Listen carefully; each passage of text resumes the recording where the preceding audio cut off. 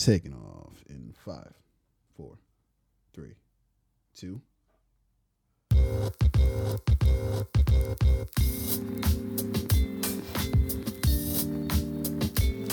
Yo, it's your boy T.O. as you know. It's your boy O Rain, real name, no games, no gimmicks. And we are the motherfucking Fade Podcast, which are... Did I say paid podcast again? Is this the second time you've messed in that a row up? too? I don't like it right now. I don't like that vibe. I gotta get back on my game. Have you been doing like drugs lately? You asked me the same thing. Damn, this seems like a Meth? full repeat. Yeah, this is of, it's a downward spiral. You're on. All right, welcome to the Fade Podcast. Oh my god, dude! You know what they say? You got the yips. So you sucked a dick recently. I like the scientific, I always love the very scientific slip of the tongue. Yeah, suck of the dick where something happens where you're just like, oh, that means that you had a finger in your butt lately. Yeah. Huh? Hey, nothing wrong with that. Okay, welcome to the Fade Podcast, your one-stop shop for everything TV, media, and film related, along with any other goddamn thing we want to talk about. It's the first nice day we've had in a while. Yeah. Yeah, I'm feeling it. I always say that I'm welcoming spring right now. Well, you know what? Okay, I'm not gonna when you have a nice day in January or February. For anyone who lives in Maryland, it's like, oh man, this is great. But then you remember it's because of global warming, right? But we're in March now, right? Almost midway into March, which just means spring's around the corner. So this is a well-deserved nice day. Yeah, spring's around the corner, and I think that's what I get excited for, right? Spring, you could take off your fucking jacket. For winter, I'm like, yo, I get to throw on the jacket. Shit looks fresh. And then 2 days into, you're like, that. Yeah, fuck everything. You know what I'm excited I hate everything. about? Yeah. What's that? When girls start wearing those spring dresses, the long. Yeah, I'm not gonna lie. They're with the thong and the ass is just clapping. I don't know about all that. Spring summer dress season is the next time best you're walking down the street and you see a rain. You might want to. I've already seen what I needed. I see you before you see me. Yikes. That's the ultimate stalker line. Yeah, that's the type of shit that they'll bring up in court. You did say this on the next season of You. Yeah, that's definitely going to be his opening line. Joe meets his you. match. But that's that season and football season. Those are the two best seasons, and they coincide too. One leads into the other. I'm starting to get weary on football. I need my Sundays back. It feels good not to do shit on Sundays. Not to have anything that I specifically tied to. When it's football season, it's my entire day is going to be built around 1 p.m. through 7, 8 p.m. Yeah. Part of the night game, depending on who's playing. You know what? So I like that though. I like just knowing, hey, I'm going to be locked into one thing, which means you don't have to commit to anything else, right? Because you're already it's like your calendar is already filled, and somebody could look at your calendar. Let's say you work in an office, right? Yeah. You know how you can see everyone else's calendar. I can only see certain things. Yeah. They keep some things private. You know how some people they can share their calendars. You can see what their day looks like. Mm-hmm. During football season, you know exactly what my Sunday looks like. That means don't invite me to shit that I don't want to come to. Don't. I just had the birth of my new baby boy. Welcome. If he makes it past 9 months, the boy deserves to live. I'll come see him then. We play the Patriots this week. I cannot venture to your territory. Care less about your new baby boy. Football season. It's not a bye week. We're coming right off of bye week. Yo, bye weeks? Isn't that isn't bye week? It's a weird. Yeah, it's like no man's land. It's you kind of want to watch football, but also you don't care about any of it. So you're just fuck it. Yeah. Bye week, it's either you don't give a shit about football. I'm gonna get some rest. I'm gonna do errands. I'm gonna do shit I've been meaning to do. Yeah. Or you could just watch football with so much less pressure. You just watch. Yeah, there's not that nervous tension. Because you know what I hate the most? I hate Monday night football games the most. When my team's playing. Yeah. Because then you have this anticipation, like you're watching everybody else take L's. You're like, damn, sucks for you. Then you're like, oh shit, Yeah. Monday 8:00's coming. Are we gonna get this dub? You know. Or like when your team loses a Thursday night game. Oh yeah, and then then just you you don't even care about anything. You're just You gotta fucking go through the Sunday games and then the bullshit Monday night game just to try and win again next Sunday. Yeah, the best is the 1:00 games because you just go ahead and get it over with. Let's just get this shit. It's in the middle of all the other games, so like if you take an L, you could laugh at other people as they take L's too. So yeah. Now, if you win or lose a 1:00 game, though, that will definitely determine your spending. Oh, that's very true. Oh yeah, because like if you're, let's say you're out at a bar, right, and your team wins during a 1:00 game. Yeah, you're drinking those 2 beers, you're good to go. Yeah. No, see, I was gonna go the other way. Like really? For me, if my team wins, now I want to stay and watch the 4 o'clock games. If you lose, you're like, man, close this goddamn tab. Exactly. But if your team loses, like, can I get my tab, take my ass the fuck home? That's actually true. Although I don't know, I usually tend to want to get fucking sloshed after we take an L.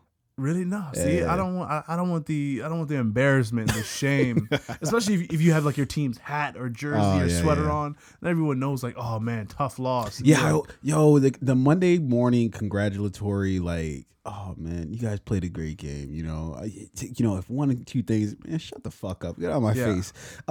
Fucking go to the lunchroom, Steve. I don't want to fucking talk to you. And you know who to avoid if your team lost that weekend. You know who to avoid. Yeah, the one person that's going to corner you that always talks to you about sports, really like, close to that person. Yeah, who's they're like, always close talkers. Yeah. Yeah, you know who's a fucking close talker? Oh, well, you probably won't know who he is. It's this guy. Steven Crowder. I just watched like one of those videos. You know that meme that always goes around, change my mind? Like it's a dude sitting at a desk. Yeah. Like, change my mind. That guy's, his name's Steven Crowder. He's a douche, but he and I watched a video from that change my mind thing. So it was like socialism is evil, change my mind. But the dude he was talking to, like he only had one mic, and he always has one mic for some reason, as if they don't have like enough in the budget to get like 2 mics. Yeah. So somebody else can have their own fucking mic. So he's holding this to the guy's face, and like as the thing goes further, the guy's actually bodying him in like the actual debate. Mm-hmm. So as he goes on, he gets angrier and angrier that this dude's bodying him, right? So he just keeps getting closer to him with the mic, like. It's like, dude, like, yo, back up before we have some like a different problem. So this show is about him, like, you know, he'll state his definitive stance on a given topic, and then he'll have someone come on who might be and an try to expert defend in the opposition. Yeah, gotcha. He probably does the one mic thing because that is like it's a form of intimidation and dominance, right? So it's like, I'm inviting you on my show to come to and change I decide my mind. when you speak. Exactly. Yeah. That mic allows him to control the narrative. Shit, though. It's just like, and he's like a not a super right. Well, I guess it's kind of a super right winger. So he's always just like bringing people on, but like, hey, I don't know, pick whatever your topic is, fucking abortion or whatever. And he's always like, you know, defending it, but it's just like, so the dude was bodying him in the conversation, but he like kept, you know what, when you're handling somebody in an argument and then they take like one thing that you say that they concede, like that they think is like disrespectful, and then they just stay on that topic. Yeah. What is that called? A logical fallacy, right? I believe it's called logical fallacy or one of the fallacies, right? Where it's like, you know, you've said 10 things, I'm going to attack the one because I know if I attack that one enough, I can change. But it wasn't even that smart. It was like he perceived it as disrespect. So the dude called, and I don't think he was even speaking directly to him, but he was just like, he was like what's another word for like a mental disability, like if you are. And I don't want to use the word retarded because it's not politically correct. Mentally challenged. No. Autistic. He was like, and he said autistic, something. And he wasn't even talking, I think, directly to the guy Steven Crowder. I think he was just speaking in general, like this ideology is autistic, something.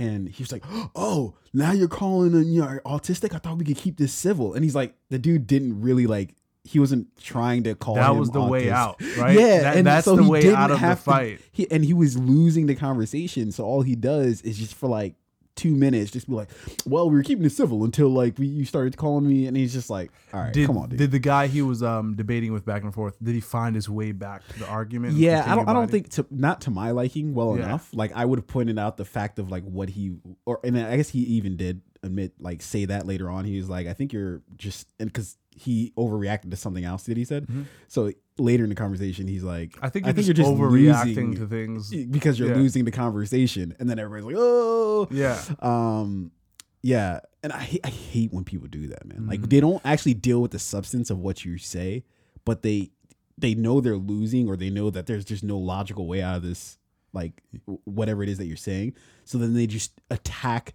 the one thing they can perceive as maybe you slighting them or you disrespecting them. Yeah. And then it's obvious too, because you'll be like chill, like you'll be like, oh, I'm sorry, I didn't mean anything by that. And they'll be like, no, we will address this right now, right here. We'll talk about it for about 24 minutes with no interruptions. And then the show's over. Yeah. Thanks for coming. Exit stage left. So, as you're saying this, I'm thinking about like, what is my argumentative tactic or defense mechanism when I'm losing an argument that either maybe I'm not aware of, or at least I'm trying to be aware of it in this moment. Yeah. While I try and lock it on mine, what would you say is yours? I try to reroute the conversation. How so? So somebody will like say something and be like, hey, and that'll be like a good point. And what I'll actually do is I'll concede to that point, but I'll immediately like pivot to something else. Like, yo, you do that too. I do that. Yeah. Because that's so true. Because to me, actually, it's the most honest way of like handling that type of situation, right? Because it's like, all right, I concede to you your point, but also this thing. And like you'll concede to it even if like I know you don't fully agree. No, yeah, just like sometimes just get it out of the way. Like, all right, okay, fuck that dumb shit you just said. I see where you're coming from. I agree with you. Yeah. Bam, and then you take the hard pivot. Yeah, that's pretty good. Yeah. Like, I don't know if I'm as self-aware. I'm trying to figure out what my thing is. Let me try to think what your thing is. I think your thing is you restate either the question or the like whatever the person's saying to you. You'll restate it in full, even though it's just like, I just told you that you absolutely don't need to restate this entire thing. That is true. So I know, like, with myself, like whenever I'm like debating with someone back and forth and I say something, I feel like they haven't fully understood what I said. Yeah. I'm going to say the entire thing again until you understand, just so there's no confusion. It's just annoying. It is. But, and I only do that when people are like either like dismissive while I'm speaking, or if like they interrupt me. So it's like, if I have, a minute to speak, right? And then you interrupt me 45 seconds in, I'm going to start the whole minute over again. And you're going to listen to the whole thing again because you shouldn't have interrupted. Yeah. I think I do the pivot thing too, where it's like, but without the agreement. I think you agree sometimes. I hate agreeing with people when I know I'm right. No. And I usually feel like I'm right. No, because I think it's like and again, it's not necessarily done out of bad faith. It's actually done in good faith of like, I'm trying to let you know that I hear you. Like I understand exactly what it is that you're saying. And to some degree, I actually do agree with what you're saying. And honestly, that's how I feel about like most issues. Not most issues, but a decent amount of issues is I see what your point is, but I just don't necessarily agree with that point. So I'll concede to you that okay, good point. I sort of agree. But also, I don't because I think you'll concede even if like that point is stupid for the sake of the pivot. Like, it's like you'll sacrifice your but that's one child. People are to save the others. Get rid of the firstborn, which is fair. Yeah, because some people like they don't like all they know is just like the one direction. Like they don't know how to. And maybe I'm not even the best at it, like listening, but I think I try my hardest to hear what the other person's saying and then give them what my belief is. But I feel like people, even if you say, hey, I understand what you're saying, but here's my opinion, they'll be like, no, but you just didn't hear what I said. I'm like, no, I fully understood what it was. I just don't agree with you. You know, one thing I definitely know I do? Yeah. And this is why I repeat things so much, is there's nothing I love to do more than to use someone's own words against them. Oh, yeah. Oh, yeah. I love we call it a so logical much. strangleholds. Like when like somebody says something and then like 2 minutes later they say something and then you're like, so you're saying like whenever someone starts down that path, like, so you're just like, a minute ago, where's this going? You told me. You know who does that really well? What? Kids do that really well. Oh man, like, true. Like when you with such innocence too. Like, yeah, you said but that. You just said, and you're just like, don't fucking tell me what I just said. Sit the fuck down. You know you suck when like you have no sort of like room to argue with the kid because they're like, is there right? when you start cursing at a child, that's when everything's going wrong. When you're like, sit the fuck down. Shut the fuck up. When you tell a little kid to shut the fuck up. And they're calm. They're like, all right, I get it. and they see the immaturity in you as an adult. You're like, shut the fuck up, little kid. And the kid's like, all right. Okay. You lost. So this is how it works in the adult world. Okay. You know what I want to watch though? So we're on the topic of like arguments, right? And argumentative techniques. Mm-hmm. We see that a lot in like debates and political shows and, you know, political movies, right? Mm-hmm. Is there, I feel like now I want to go search for like a Netflix docuseries on the psychology and the psyche behind arguing, like argumentative people, or the science behind like a good argument, the consciousness behind it. Yeah, I think I watch actually, and it's not Netflix, but it's YouTube for a lot of videos in terms of like, and oddly enough, there were a couple of videos about Game of Thrones in terms of like how certain people within Game of Thrones like argue or like get people to see their point. And so they use like Tyrion as an example. They use Tywin, Lord Varys, you know, all those people. And it's like, it's actually really interesting stuff in terms of like how to get people to buy into your shit while not like dismissing their shit. Yeah. You know, and I think that's what a lot about, I think that's why we have such frustration sometimes when we like debate or like get in arguments, is that we're so busy trying to drive our point home, making sure the other person, and I'm a victim of this too,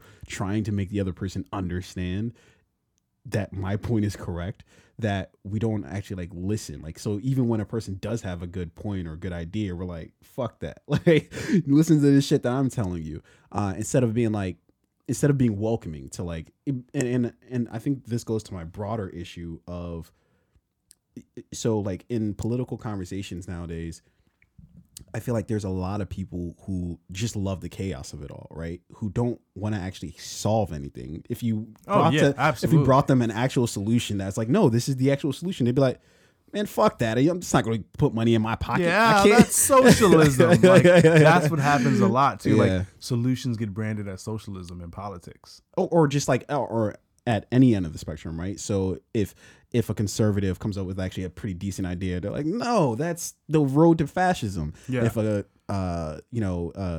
somebody on the left comes up with a good idea, they're like, no, that's the road to socialism, you know?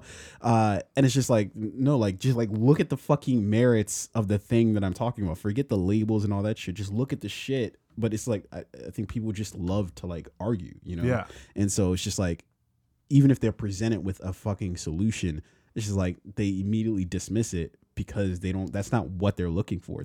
We're all addicted to just arguing. Like, that's it. You know? Yeah, I mean, really, that's what politics is built on, right? It is. Like, if you ask me, there's absolutely no difference between Democrats and Republicans other than like which color they choose to associate with. I think there is. I think there is definitely a difference. So, in my opinion, like Democrats and Republicans, they ultimately have the same goal, just different language they use, right? So if you're a Democrat or Republican senator, your real mission is to stay in office for as long as possible, right? I mean, that's as an umbrella. Yeah. Like, that's all politics really is. So, like, let's say you're a Democrat and I'm a Republican, right? Sure. Mm-hmm. So you propose a bill. I'm going to knock it down. I'm going to propose a bill. You're going to knock it down. Yeah. We're going to run our elections on continuing to fight for these bills that I know I'm going to propose. You're going to knock it down. And it's really going to get nowhere, but we're going to continue to campaign on, I made these promises to you in my campaign. We're still fighting the good fight. We're winning small battles, and we're going to get there. And then 12 years later, I've amassed millions of dollars in tax loopholes and side deals. Yeah, but I think that's like you can look at it from the cynical side of like, that's pretty much that pretty much is what politics is that I'm going to say I want this shit, you're going to be vehemently against it, and then the shit that you want, I'm going to go hard against it. But I think that there is some middle ground in some places, but I think that's not where the money's made, right? The money's made in chaos, right? Hey, like people just love to play for teams I liken it to like football where it's just like, okay, you got this, like, why the fuck do I root for the Packers? I don't fucking know. Yeah. Like, is it their colors? Is it I don't have any fucking, truly like, it wasn't like my dad fucking played for the goddamn team or some shit, but that's just my squad, and so it's like, why do I root for them versus anybody else? But on Sundays, I go double hard for them, you know what I mean? And I think that's what a lot of other people do within the realm of politics is just go super hard for their side. And politicians know that people do that. So what do they call it? They call it red meat that they toss to their base when it's like, oh, like they just say or do some shit that they know their base is going to love. Yeah. So it's just meant to like rev people up, like, and we're gonna propose this bill that's going to, I don't know, pick your choice of whatever the fucking issue is, and they know their base is going to love it. So it's just that they go and they know they want to play for a team. Everybody just wants a fucking team to play on. And so I think that's, at least as far as I see it, that's what the politicians know, and that's what they like monetize, is the fact that whether they themselves actually believe in the shit that they're proposing, it's up to debate. Sometimes I wish I got into studied political science in school. Yeah. Mm-hmm.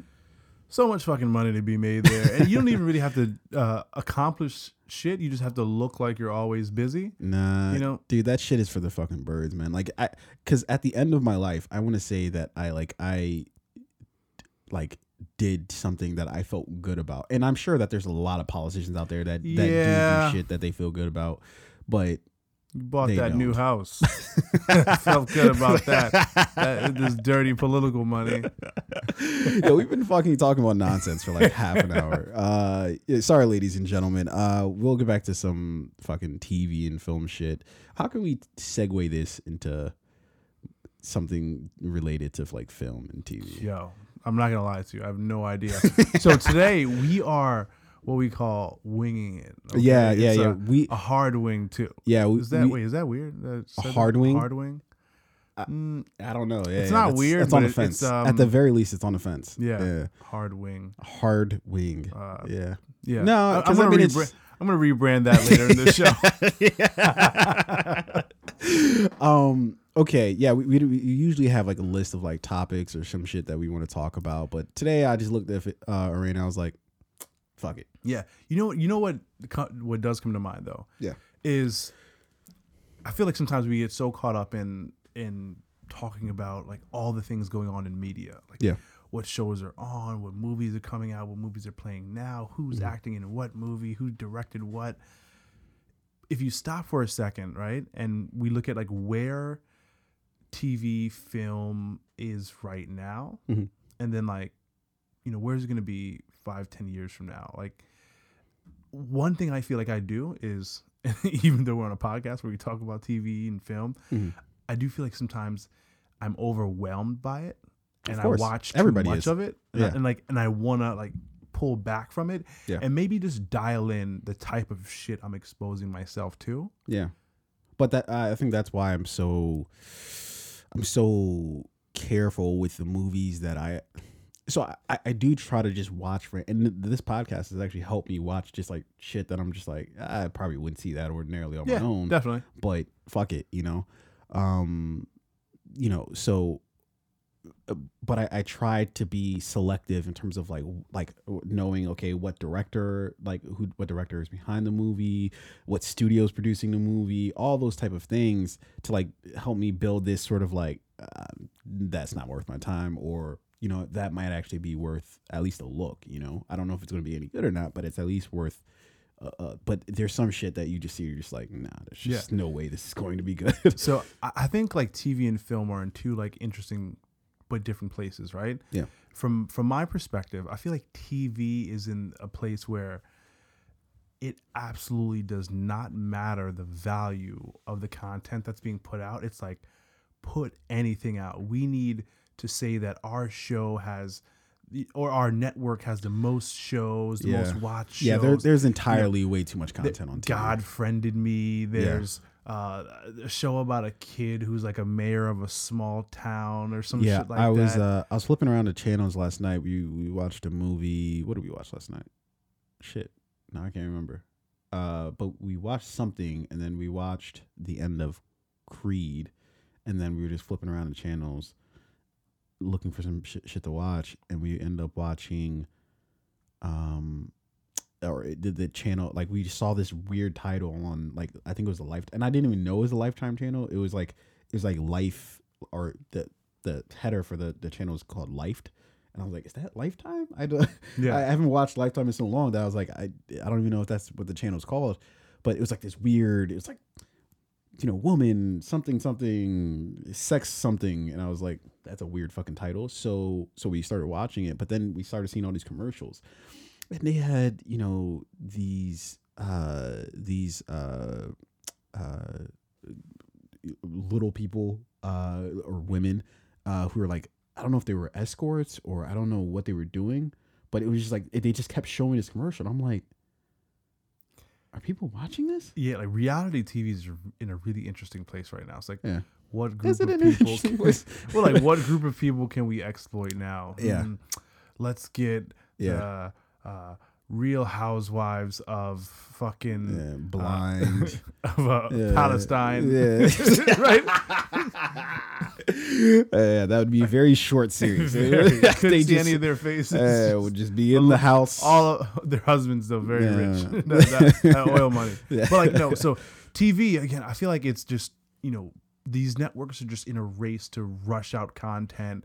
It doesn't even really matter the value of the show. Like, there are no more shows that are going to be lasting like 10, 20 seasons, right? No ERs, Grey's Anatomies, Houses. I think that there are, but I can't think of one show that's on now, like a new show that I can say, this is going to have a run where they make it to 10, 15, 20 seasons. Okay, so for instance, like the Big Bang Theory lasted way longer than anybody was expecting to last, but that started back in like 2005. Yeah, no, well, like, think of a show that started 2016, 17, maybe 2018, that you're like, this show has legs. Other than This Is Us. Fair enough. But how much of fucking This Is Us? Yeah, there's only can you take? There's only so many plot lines that you can try to make people cry on that that you just kind of run out of the sauce at that point.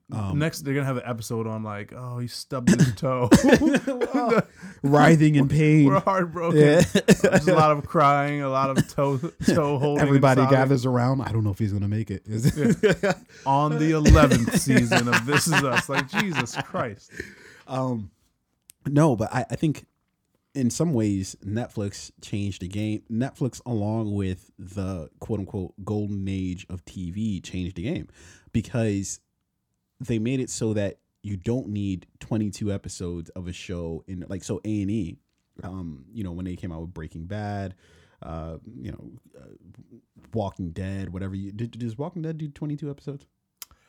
They do a lot, because I know they have like a mid-season break. Yeah. It's like, holy, I didn't realize how long the seasons were. Or maybe Breaking Bad did have 22 episodes, and I'm just making that up that they didn't. But I don't think Breaking Bad did. I know Walking Dead had like mid-season breaks, so I think it would be like 10 episodes and then the mid-season break and then 10 more episodes. All right, so that was a bad example, but why like the shit fuck? like Game of Thrones and Yeah. all that stuff, where it's just like you shorten the season, right? But you have high quality. You know, think of whatever Netflix show you want to think about. There's no more than 10 or 11 episodes of it per season. Yeah. And I think that that's purposeful, right? Because it's like the more condensed you make shit, the better the product's gonna be. There's no filler episodes where you're just like, because I know sometimes when you're watching a show, you just watch it like, yo, the whole episode was about nothing. It. Yeah. They just walked it. They did exactly like we did today. We're just like, what are we gonna do today? Like, all right, this episode, the characters are just gonna wander through the woods for a whole hour. You're gonna run into a little mess and then just wander more through the woods. And we're gonna pretend like there's some higher meaning. And that's gonna buy us a week to figure out what else we're gonna write about. I think that TV's in a very interesting place because you're right. Like I don't think we have any more of these shows where we're talking about is they're gonna go like the distance of like 10 seasons, 12 seasons, right? But the truth is, I don't think we need that. I think you get a better quality product when you shorten the lifespan of the show, right? Because in a weird way, I don't think Game of Thrones would have survived as long as it did if they didn't have the books to rely on. There's so much content within the books that they needed about 8 or 9 seasons in order to tell at least a vague full breadth of the story. But you know, all their seasons are condensed. They're 8 or 9 episodes per season. And that brings me to a good point then, right? So it's when I talk about these shows that have gone on 10, 15, 20 years, you know, Grey's Anatomy, House, what was it? ER, what are some other shows? CIS, Supernatural. But I mean, all those are just like those cop shows or procedural shows aren't really like they don't fit because they don't have any format. Like Lost and Grey's Anatomy, right? I think and I think those are two shows that went on so long it kind of became about nothing. Yeah, and then you have these like just unfathomable, like kind of like unreal plot lines that just develop because we need to develop a new storyline just to keep the show going more seasons. So you might be right. Like it might be about shorter, more condensed series or shows or seasons. But again, what that does, right? Like let's say from a network perspective, we're no longer going to have the shows that go on 20 seasons. Now we're going to have shows that go on 3 or 4 seasons. And each season, it's maybe 7 to 10 episodes, right? Yeah. So you need more content. You need more shows to take up airtime. Yeah. So what you do then is you get more writers in, you get more scripts, you pilot more shows, and then you eventually start putting out trash just because you need stuff to fill the air, right? And because you need sponsors to buy commercial time on the shows for your network to make money and blah blah blah. So I just feel like TV is shit right now. No, I don't think TV shit. I just think that it's shit. Fair enough. It's shit. All right, a declarative statement. Yes, TV is shit. But I think that there's just too much content out there for us to all sift through. Like, I think that if I wanted to go try to really find like a really good show, I'm sure there's like 20 shows I haven't watched that's on their like 3rd or 4th season that if I jumped into, I'm sure would be absolutely, great. But there's just too much shit, and I'm already addicted to the old shit that I'm watching. So fuck it, But I think that TV, I think that there is going to come a time when these networks are going to be in trouble because I just don't see how they compete with the. Like and Netflix is going through some trouble too, where they're like canceling a whole shit ton of shows and doing all this other stuff. But it's just the sheer volume of content that they're putting out there, and it's not bad quality. It's pretty decent quality that they're putting out there.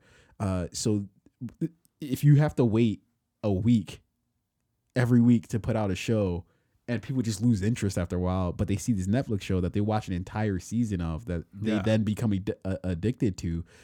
Then I don't know. It kind of just makes you obsolete. Like I couldn't tell you the last time that I actually watched a TV show like live.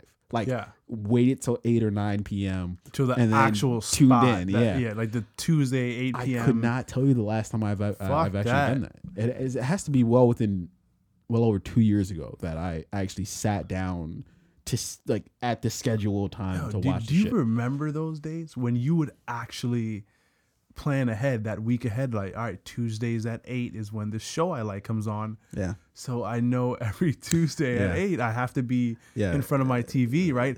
And then that's how, the networks and the companies, the sponsors, that's when they really could capture your time because they know Tuesday at 8 you're going to be watching that show. Yeah. Now it's so fragmented because you could be streaming something else, or you can on demand that show at a later time, and it's changed so much. Like, well, I think that's why they're starting to build. It used to be that they didn't have any sort of like ads on the when you platforms.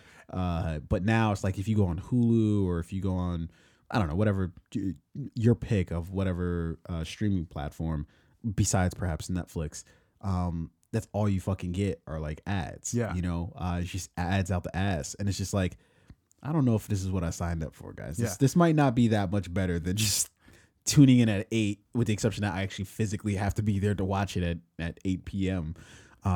But yeah, I don't, and then it's even worse too, because it's like you see the ticker. So it's like on 1 of 4 in terms of like the ads, and you're just like, fuck. Yeah. Why? Hey, what must have been a really interesting conversation, right? Yeah. So this is like on the back end of like the deals that are made between sponsors and networks and, the different shows and programs, right? Yeah. So let's say USA, when they first introduced on demand, right? Mm-hmm. Now you can stream USA, your favorite show or movie on USA on demand. Yeah. Right? Then the sponsors were probably like, well, fuck, what about our commercials? Yeah. Are you still going to air our commercials? Yeah. And then the network has said, yeah, we can air your commercials, right? Yeah. You got to pay more. Do they pay more for that? So, I would think it would be like sort of like almost like a package deal, because it's like the content itself, like so the reason why they would pay to like show something at a particular time is because that's when they want to capture their audience, that particular audience. So, but it's like if the thing itself isn't changing, you're just putting it out for everybody to be able to like see online at whenever time they want. Why do I have to pay more? Like, you're not giving me any more quality. Like, it's not like you just came out with a better show. Yeah. So let's say let's focus on the Tuesday 8 o'clock show, right? Yeah. The sponsors who are running their TV commercials during that Tuesday 8 o'clock on that particular show know that the audience that's watching that show is likely the same audience who they would want to influence to buy their product, right? Yeah. So that network airs that show Tuesday at 8, and then the following day you can now stream that show, right? The sponsors also want to still have their product featured when that show is being streamed. Yeah. So, but the network is like, on demand is on demand. You can go to your on demand service and you can just watch it even though it aired the night before. Do we build in commercials, right? Because I think when on demand initially launched, there were no commercials, right? I think for some platforms, but for some others, like if you go to like any of the network, on demand sites like NBC or CBS, whatever you want to say, I think they've kind of always had. Maybe it hasn't been so much, because now it's just like 4 ads within the same. If you're watching a show, it'll pause it, and then there's 4 ads, and then you get back to watching the show. I don't think it was always like that. Perhaps it would be like 1 ad, but I think they've always. It's definitely evolved though, because like I think before maybe like you can stream something on demand and there were like no or limited commercials, right? Yeah. And then they started to build in a lot of these commercials and ads, and right? then they made it so that you can't. And but what you were able to do was, because I remember there was a show, I think it was on FX. It may have been like The Americans or another earlier show, and I remember. Like I was watching season 1 of the show and I was streaming it because I hadn't seen it like the year before. Yeah. And I could fast forward through the commercials, right? Yeah. And so the networks are like, man, fuck that. We put your commercial on the streaming service that we offer. Yeah. But then the sponsor's like, well, people are fast forwarding through our commercials. And the network is like, well, tough we titties. can make it so they can't skip the commercials. They have to watch it. I'm sure they had to pay more for that. But you're going to have to pay more. So the sponsors are like, fuck, Bastards. okay, yeah. We want to pay, we'll pay more, right? Yeah. And then the next evolution of that is what the networks I feel like are doing now, where they tell you like, hey, 25 minutes into the show, we're going to run 4 ads for you. And those ads may run recurring, like back to back to back. Yeah. And then that's all the ads you're going to see. But during that time, you have to watch these 4 unskippable ads. Yeah, right? I don't even think they tell you that you can't skip anymore. They just take away the entire bar. They take away, you don't have the skip option anymore. It takes over your computer. It's You like can't turn the TV off. The volume goes up. You can't adjust the volume anymore. Wherever you're sitting, straps come out of the seat and lock you in so you can't move. something opens up your pupils, so you have to fucking just sit there with your All the eyelid fucking open. doors lock so you can't get out. Like the fucking house would be on fire and shit, and the TV still going. Tied. 2 Buy more Tide. ads. Yeah, you got 2 more ads. So, but look, and then here's the next part of it, right? So, if you're the sponsors and there are 4 ads on this show, Yeah. you want to be 1 or 2 because you know you're gonna have someone may sit through and watch the first ad, they may sit through and watch the second, right? Yeah. Or they're gonna make it back. Watch the 4th ad. You're underestimating the laziness of people. I know for one, even if I have 4 ads and I know I don't want to watch it and I can't fast forward, I'm just like, this is what I'm doing. This is what's happening. So, but like, let's say you're at home, right? You're in front of the TV, and like those 4 ads come up. Yeah. Are you gonna watch the first one and then maybe? No, like, I don't pay attention at all. Like I'll just I'll. Do I have to do my taxes? Like I'll just start doing some random shit. So I would say that the 2 best options are 1 and 4, right? Because you might be watching your show. 4 is probably the best bet because that's like this is the 4th one. This is it. Let's get this shit over so I can get back to my. Yeah. But then I remember that one. Like, so like, let's say you're watching your show, then bam, ads hit. You may actually sit through the one just because you're comfortable in your space and you're already sitting, and bam, you're presented with the first ad. You may watch that. Ad 2 and 3, you're gonna pick up your phone. You're gonna get on social media. You're gonna start texting. You're gonna make a call, get something to eat, take a piss. Yeah. Do whatever you gotta do. Ad 4, you're gonna come back. Even if you don't catch all of the ad, you're gonna catch like the back end of it, and then get back to your show. Yeah. Right. So sponsors are like, all right, Yo, let me get that 4th spot. Let me get that 4th. What do I got? Yo, I just watched the Fyre documentary. Oh yeah. Did you watch it on Netflix? Yeah. So I saw the dude who was just like, so he called me up and he was like, you gotta take one for the team. He's getting his own show, right? Is he really? He's getting his own show. Oh, he deserves that. After admitting that on the Fyre documentary, you gotta get your fucking own show. And like, you know what's funny about, even though this guy basically admitted to going to suck some dick as a bribe, right? You what does that show? A level of commitment to something that most people down for the cause will not go to that level. He was fucking down. Yeah. That, like, you probably saw that and you're like, damn, if I'm going to put on an event, I might hire that guy because I know he's going to do whatever it takes to get it done. Yeah. And he was also like very cavalier about it. Yeah. He was very like cavalier about it. And he was also like really like charming and charismatic. Like whenever he was speaking during the documentary, like he was fun to listen to and to watch. Yeah. So of course, whoever the label exec was, or whoever the person that was like, let's get him a show, is looking like a genius right now. Because they just like, we've got a regular guy who's really hot right now, who's super interesting. He's gay. We're gonna win that audience already, right? Let's get him a show. Yeah. Brilliant. But watching that documentary was just hard. It was hard to sit through, man, because the whole time it's just like a train wreck that you're just like, yo, you just keep at thinking any point just just get off the fucking tracks, like just get off the like you have every opportunity to get off of this shit. But I'm glad I did watch it because it reminds me of like, yo, when you make commitments to people, when you promise shit, like it's not just all about the glitz and glamour of like saying you're doing shit. So, okay, I'm going to say this, and this might be controversial for a specific reason, but I'll say it nonetheless. So on social media, I see there are some people who they're accomplishing some things and they're doing some things and they're like, oh my gosh, isn't this great, the thing that I'm doing?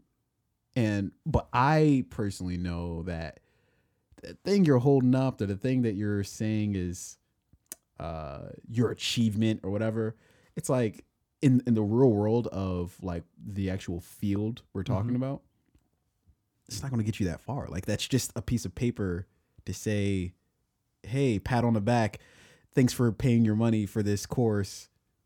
Yeah. You know, and so it's just like, when you look for that gratification of everybody patting you on the back, I think that's what leads you down the road of, was it Billy, what Billy McFarland or something like that. Farland. Yeah. It is like you get infatuated with the world of the image that you paint to the world versus actually creating something that like has legs. Yeah. You know what I mean? I mean, and the documentary spoke to that throughout the whole thing, right? Where, you know, the guy Billy, he didn't come from money. He wasn't rich. He wasn't like, you know, one of the super elite New York City socialites or Hollywood socialites, but he wanted to like live that lifestyle or appear to live that lifestyle, which is where that card came from, right? Yeah, the membership, Mobius or something like that, where you could get invited to super luxury events where like celebrities and whatnot hang out. Yeah. And then people ascribe to that because you're like, oh, I want to be around other celebrities. And then that gave birth to the Fyre Festival, where it's like, pay $7,000 to come hang out with some of the world's top models or whatever. Yeah. Right. And people are dying to get a glimpse of that lifestyle. Yeah. And they'll do anything. And that's what social media is. Social media is just like your highlight reel. It is, man. These are all the great things I do. Yeah. None of the grueling, like, you know, I'm going to show you when I'm out to brunch, but I'm not going to show you the toilets. Yeah, like clean. It's ESPN for everybody's life, right? Yeah. You just get to see the fucking highlights. You don't really get to see the actual like nitty gritty shit that got you to, you know, wherever it is you're trying to go. But I think it was a reminder for me that I can't get infatuated, because sometimes I look at social media like, man, fuck, like, what if I just like, because I could post pictures all the time of me doing some crazy shit, working with some crazy equipment, be like, I'm a director, but it's like, I haven't earned that yet. Like I haven't, like, I've done some small shit, but I haven't like earned that.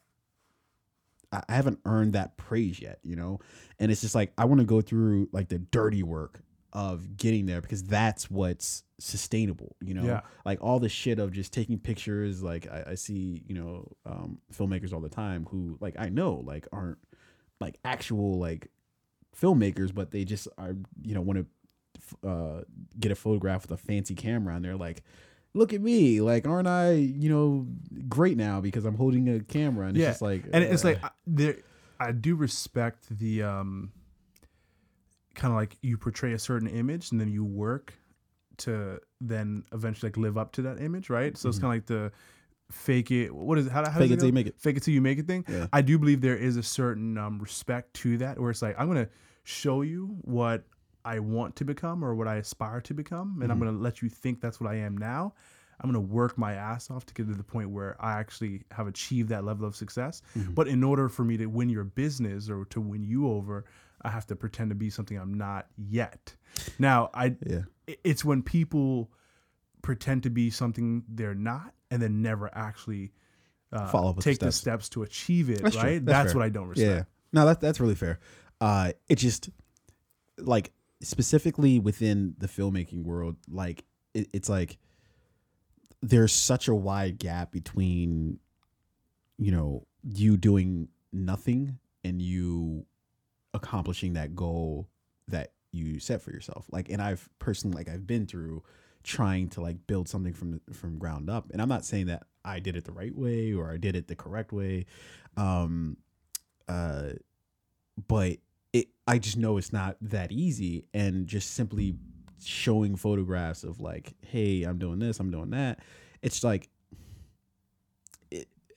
and maybe I should just leave it at this: it's not my way to go, because to me that's what leads you to that Fyre Festival, is trying to produce an image that is greater than what you're actually capable of. And I don't want to ever project an image of more than what I'm capable of. I just want to be Like I want whatever I'm capable that's of. dangerous, right? It is dangerous because then you start making promises you can't keep. Like the whole thing, I had fucking anxiety watching the Fyre Festival because I was like, yo, what if I try to do a movie and like I've got none of the shit together? People start showing up, actors and actresses, but nothing's like together for it. And, like it's just fucking pandemonium, and people are like, we thought you were doing this shit. That happens. I feel like that happens so much with like with media, right? Where it's you know, and I know it happens all the time with like aspiring Instagram models and aspiring photographers, right? Yeah. Photographers are DMing girls like, yo, let's do a shoot. It's like, I only got one camera and this is the stock lens that came with it. But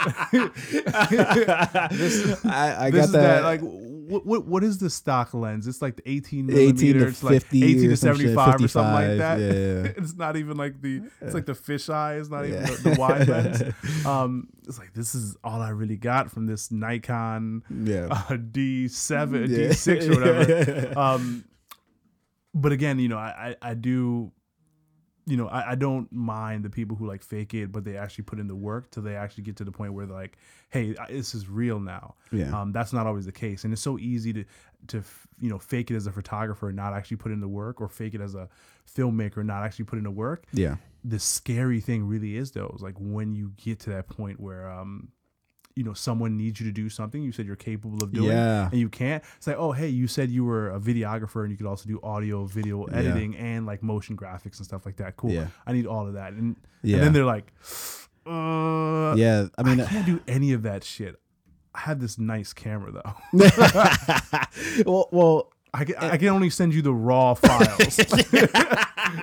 That's you're gonna have to color grade all of this shit yourself. So I've had a couple shoots that I've been on where it didn't necessarily go to plan. Like, say, like I had a specific idea of what I wanted to do, and like either it wasn't in the budget or like shit just didn't turn out the way that like I was specifically wanting it to. But I think moreover, my fear is like promising more than what you're actually like capable of. Cause I've been in scenarios early on in my sort of, you know, when I was just kind of starting out, like where I would be, you know, like my first client that I got, you know, it was like, oh, can you do this and that? I was like, yeah, why not? You know? And then, but like, I like you said, like I would find a way to then produce the thing that they were looking for, you know, at least to the best of my ability. And usually I hit the mark, you know. There's only been one or two times where I was like, I don't think I delivered as, but it was never to the fucking level of let's fly everybody out to the fucking Bahamas and just have no food, no water, no way to get home, no, like, that's, to me, it's like they gave me such anxiety. Like, what do you, just stop?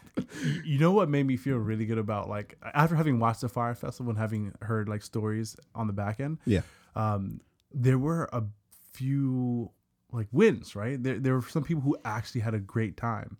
It's because you put alcohol in any situation and you'll find a way. Yes, like the people who maybe had no business being there, or like who got there from like, so apparently there was a guy who had like won a free ticket to the Fyre Festival, right? Yeah. And I think his name was like Random Guy something, and he like told his story on Reddit. He got a free ticket. I think his flight was covered as well. Yeah. And he gets there, right? So he's like, I didn't pay any of this shit to be there. I didn't have any like real expectations. I was just kind of like winging it just because it was all free. So I was like, fuck it. And he got to watch this just massive train wreck. Yeah. And that would be fun. If I didn't have any financial commitment to get here. Dude, I have anxiety about being places and not being able to, like, that's like my worst fear, is to be stuck somewhere and not have any way to like get home.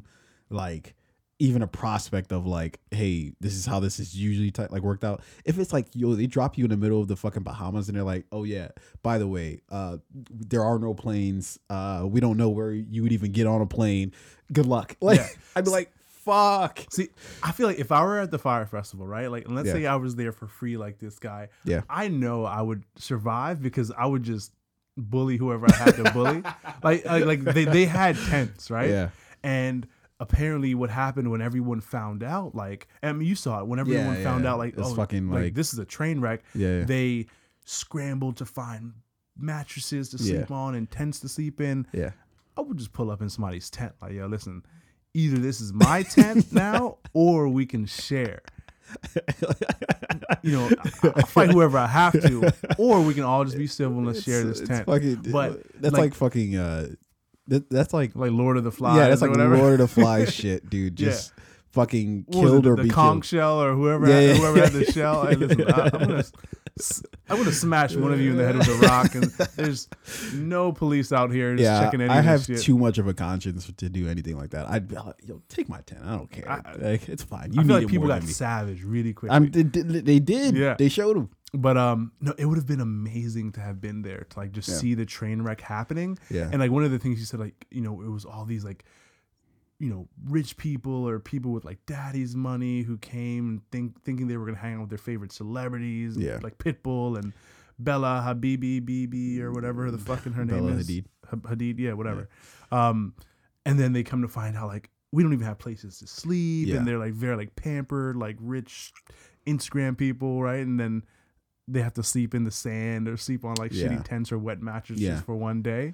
Yeah, that'd have been fun to see. Yeah, I'm not gonna lie. Like, so when the one guy was talking, he had like the red hair, and he was like telling, you know, describing like how he kept like asking questions and nobody was answering him, and they still went down there and yada yada.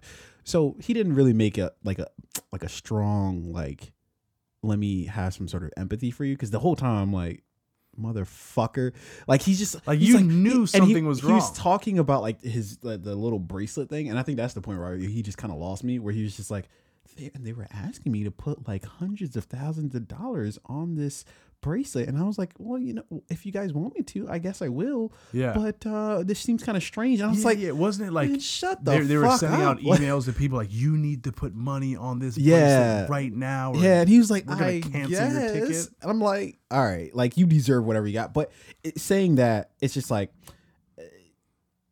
I think the nature of everybody who's not fucking filthy rich is just like, man, fuck those people. They got what they deserve. But at the same time, it's just like, okay, well, that's like you saying, yo, I've saved up all year and I'm finally going to get to go to this great fucking cruise that I've been hearing about, and I saved my money and I spent it on that. And then I get there and it's a complete shit show.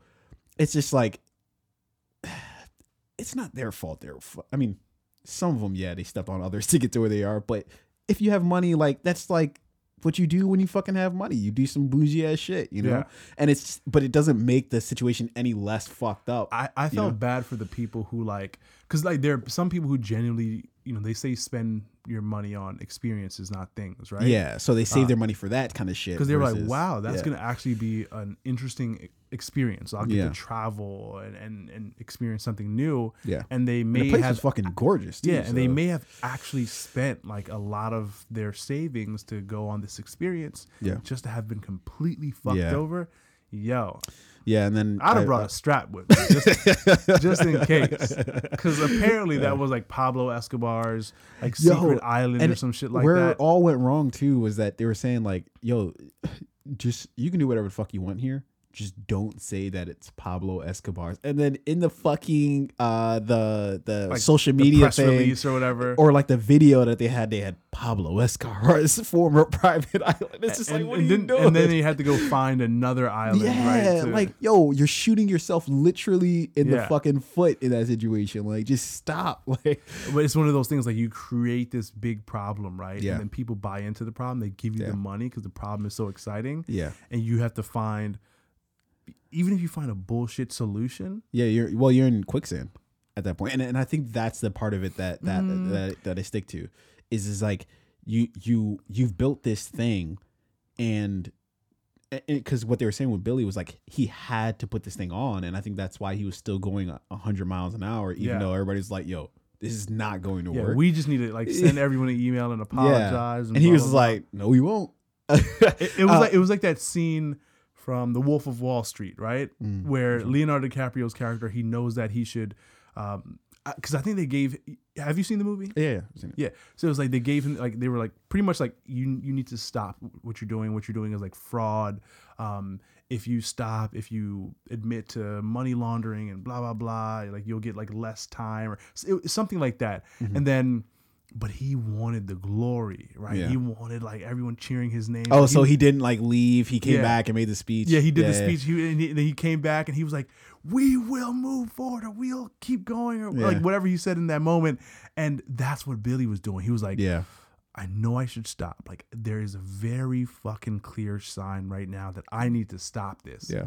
But I like the feeling of people like chanting my name. I like the followers on Instagram. I like being around the model. So we're gonna keep moving forward.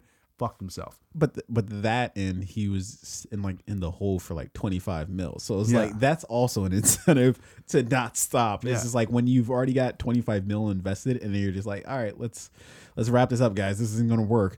Then you're fucked, right? Because it's like, and they were like they said that they built clauses into like the contracts with I guess their investors saying like that they're on the hook no matter what. So whether the festival takes place or not, his ass is still on the line for that money. So it's just like, yo, you need this shit to pop off. But in that case, wouldn't you go through extraordinary measures to make sure the shit could actually happen? Like if I knew I was going to be on, I think they tried to go through those. Like the gentleman who was gonna suck the penis? doc, the penis. And I forget what he was. What was he like? I think he was chief he used to I think he imports used to work like with that? the guy that they're trying to get like water the in docks or whatever, right? Yeah, they were trying to get water in ports. They're trying to get water in, and the guy, he was just like, yo, I'm not gonna give this up unless you give me like $100,000 or some shit like that.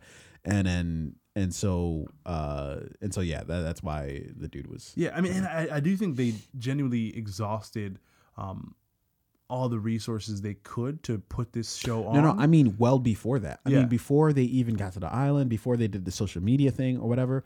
Like, if you knew this thing had the potential to be that big and you're dealing with all this fucking money, wouldn't you then sit down and be like, yo, who do I have to go talk to? Especially if you don't know anything about it, right? Yeah. Like, I have to go find whatever the expert team is that's behind whatever fucking festival. Oh yeah, these people did the festival way, that was successful in New York or LA or whatever. Okay, let me go at least talk to them and figure out what they did. Maybe I can take somebody from their team. They can like run point.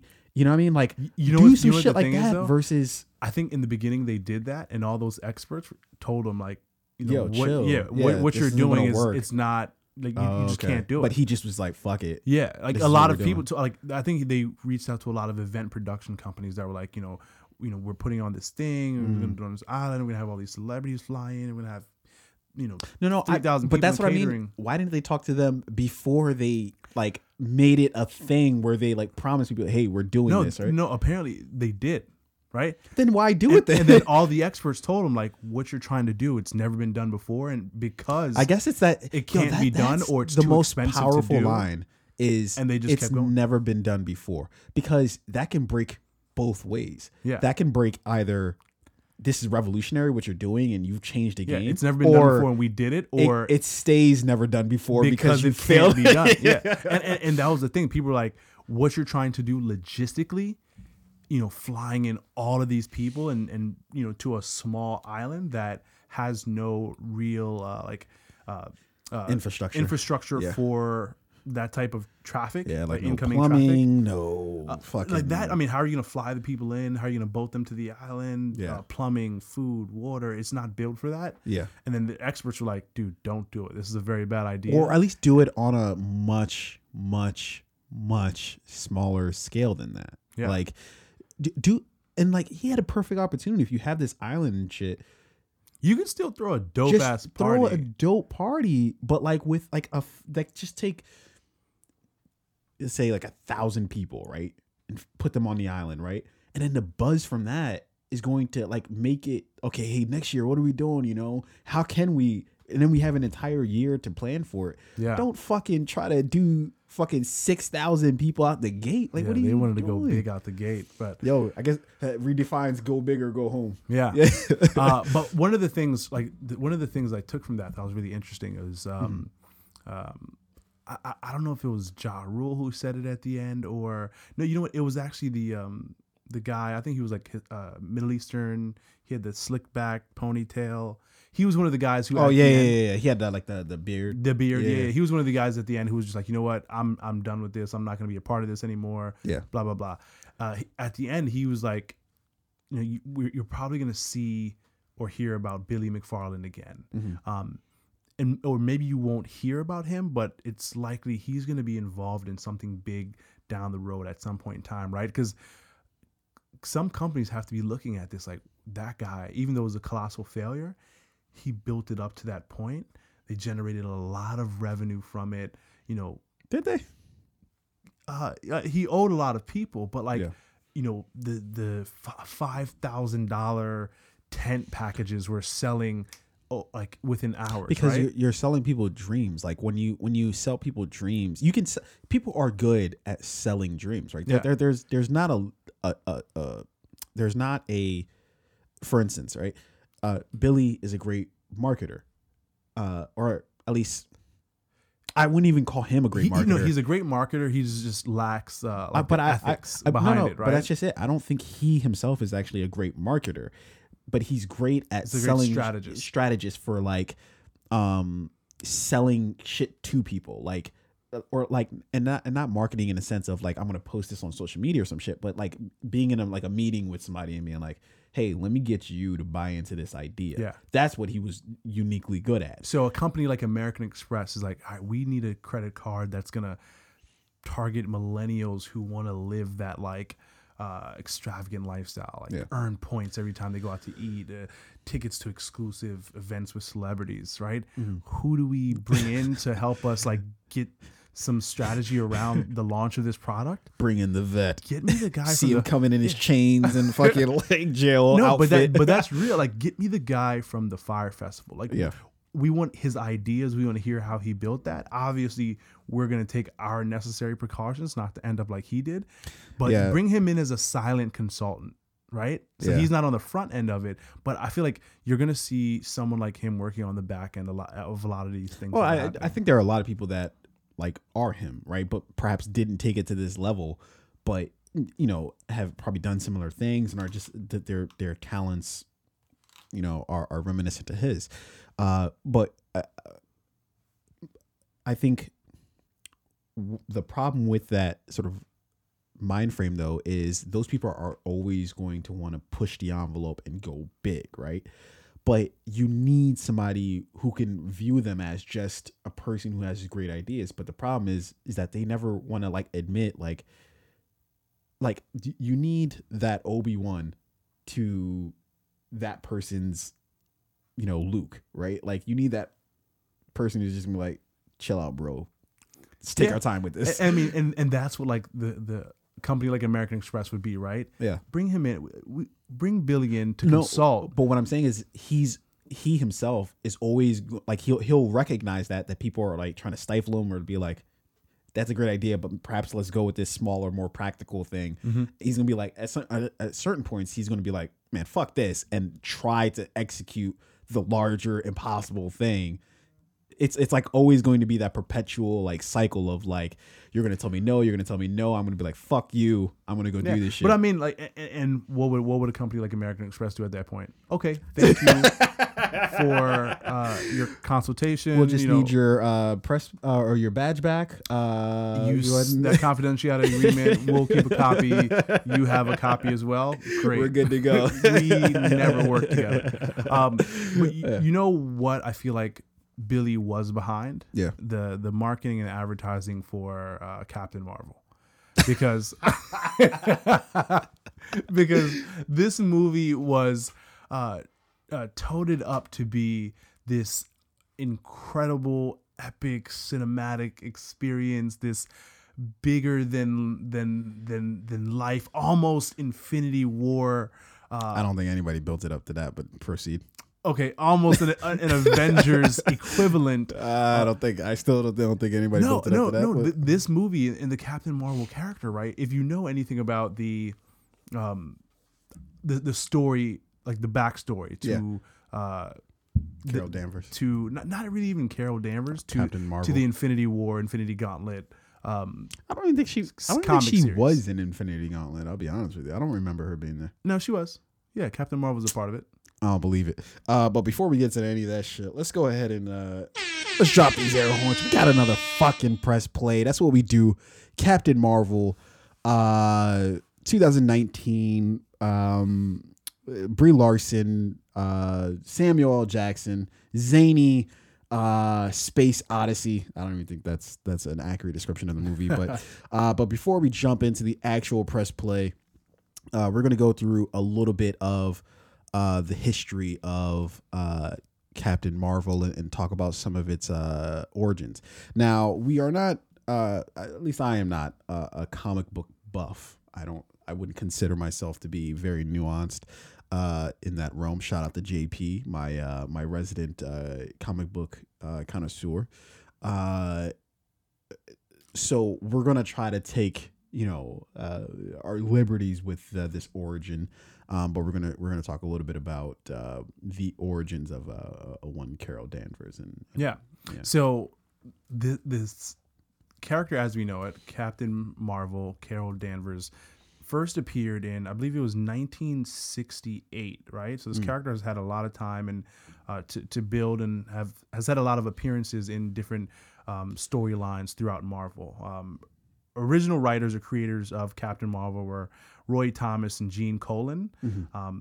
They initially Carol Danvers first appeared in Superheroes number 13. Again, that was in March 1968, where she was just an officer in the Air Force. Mm-hmm. And, she was colleague to the Kree superhero Marvel, who we met in the film. I believe her name was Lawson. Something Lawson. Yeah, in the movie. But so I think in the comic books though, Marvel was like some commander in the Air Force, and it was actually a dude. Yeah. And she, I guess, was his secretary or some shit like that. And then like some sort of explosion happens. Yep. And then somehow she was Carol Danvers was actually like interested in Marvel. Like, they had somewhat of a relationship. Mm-hmm. The explosion happened. His blood intertwined and mixed with hers, mm-hmm. and that's how she over time would gain her abilities. She was known as Miss Marvel. I believe, from back yonder. Yeah, she's had a few name changes: Miss Marvel, Captain Marvel, and I think there was another. She also went by a third name as well. Yeah, but in any event, there's like the pretty fairly rich backstory as far as from the 70s, 80s, 90s, yada yada. But I think the thing that I found most interesting though is that with each iteration of her, it's like, because it started out as sort of conscious of like feminism and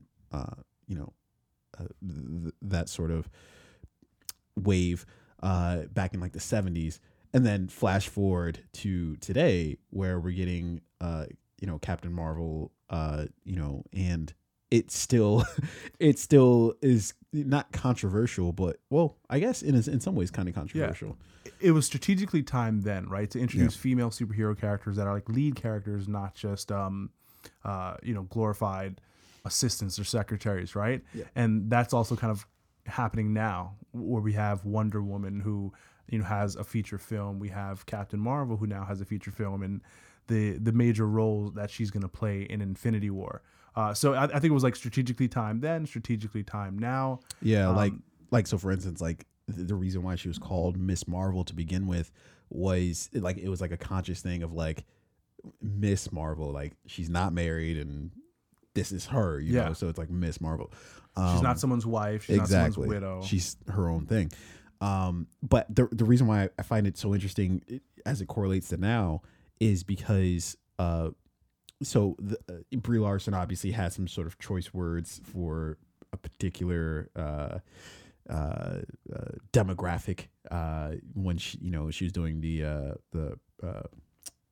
press tour for the movie, and so it's create this weird sort of split where there's a lot of people who are cheering for the movie to succeed, and a lot of people who definitely want to see it fail miserably, and so it's like a weird sort of thing where people are like, they see the movie as like an obvious shining beacon for women everywhere, or girls, and believing, just like how Black Panther was to to the Black community.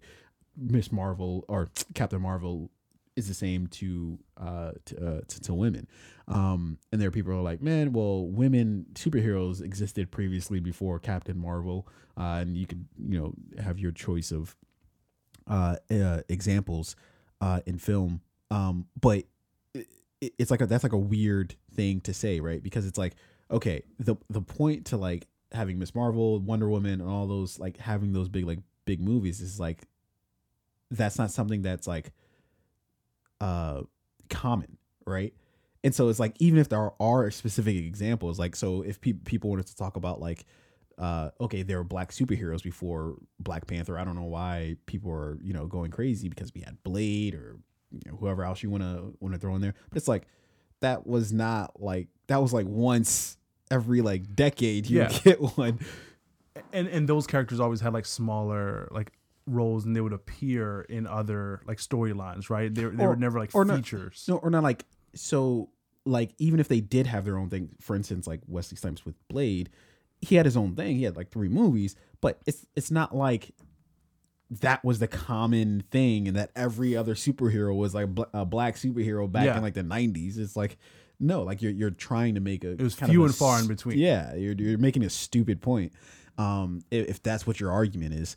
And so I just find it very interesting how like we're dealing with like feminism and all that stuff back in like the 70s, and to watch the progression till now, it's just like, how much have things changed? I mean, obviously there's a lot of change in the world, but like in the general feeling of society, it's just like, we're still like going hard against shit like this in 2019. Yeah, I mean, I think you mentioned this on last time we spoke, and how people have created like fake accounts on Rotten Tomatoes to tear the movie down. Yeah, yo, who has that much time? Like, I don't have time to do that. And even if I had the time, why? Why is that so important to you? Yeah. Now, this movie, in my opinion, was shit, and we'll get into that. But I still, even though I don't really care for this movie, will not care to give a bad review about it online. No, people should still go and see the movie. Yeah. So again,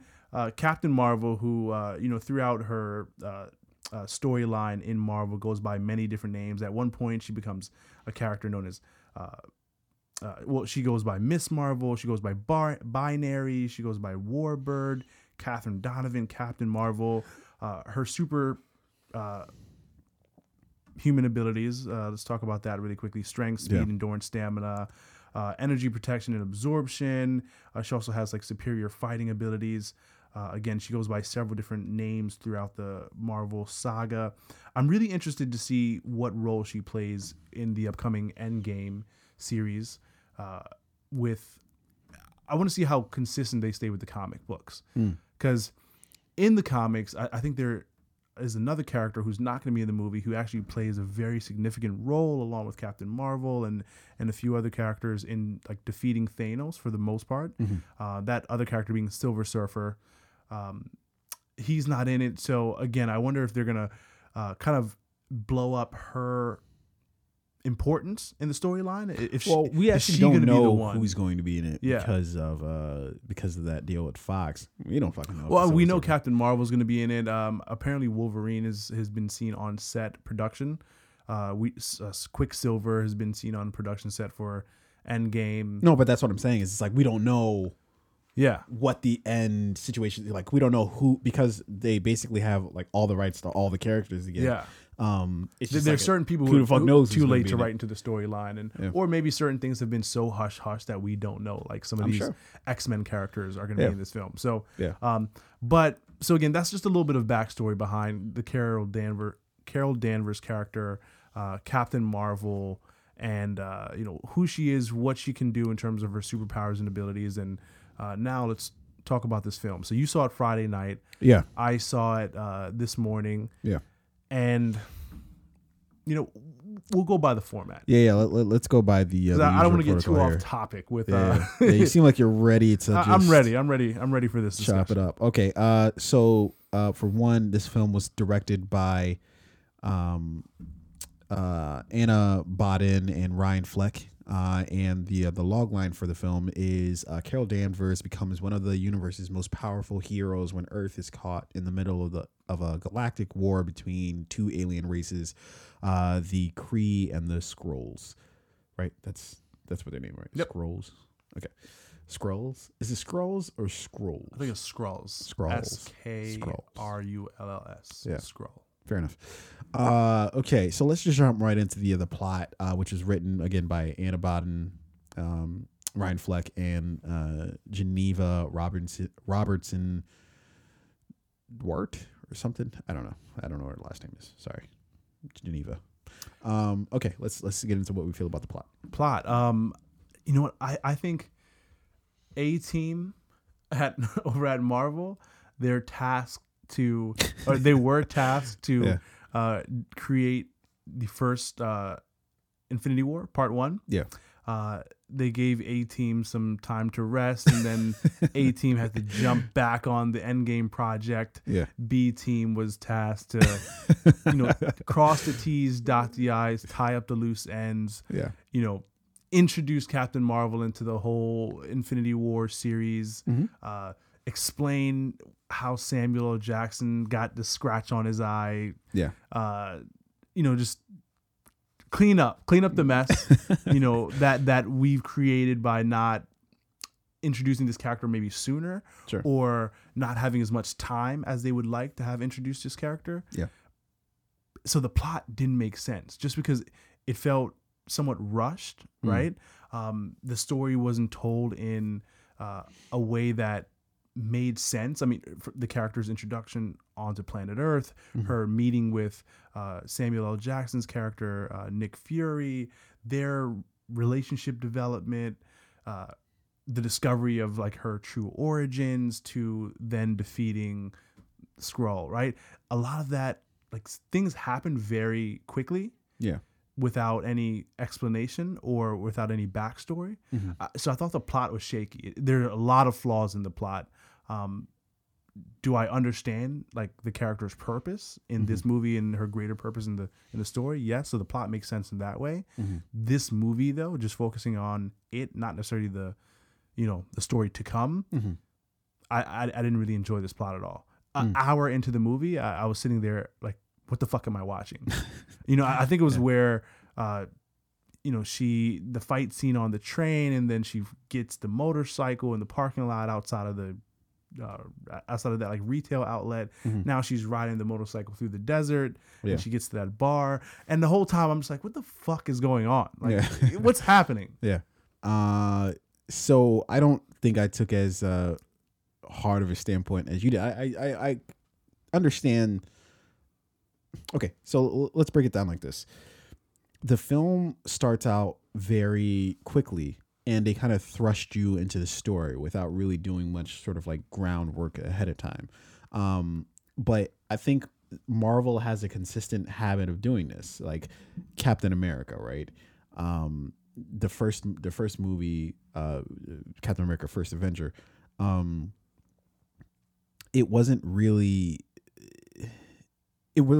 well done, and in fact, it reminded me of the plot from Captain Marvel, where we're kind of rushed into the story. We don't really exactly know what we're doing, why we're doing it. I would agree that Captain America was himself as a character a little more fleshed out, and I'll get to that a little later in terms of character development and all that. But I thought it was in terms of pacing, in terms of the actual just overall plot, I think it was very similar to Captain America. But we do start out fast, and we do continue fast, and we don't really slow down until maybe about the midway through the final act, where we kind of slow things down and been, all right, let's breathe a second, let's figure out what's what. So I do understand what you're saying. That being said, I still enjoyed it. I thought if you don't go into it too serious, you know, as in like, hey, I want to see something that's going to like change my life. You're just like, yeah, look, whatever. I've seen sloppy origin stories within the Marvel universe. You know, the first Thor wasn't that good. The first Ant-Man, I mean, it had a lot of jokes in it, but let's face it, it wasn't really that good. The second Ant-Man wasn't really that good. I think if you walk away from this movie saying, hey, I don't really like it, then I would have to say, like, then you walked away from like half the Marvel movies with that same thought.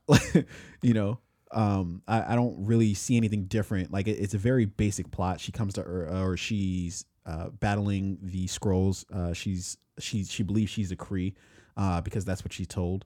She has these sort of she has amnesia.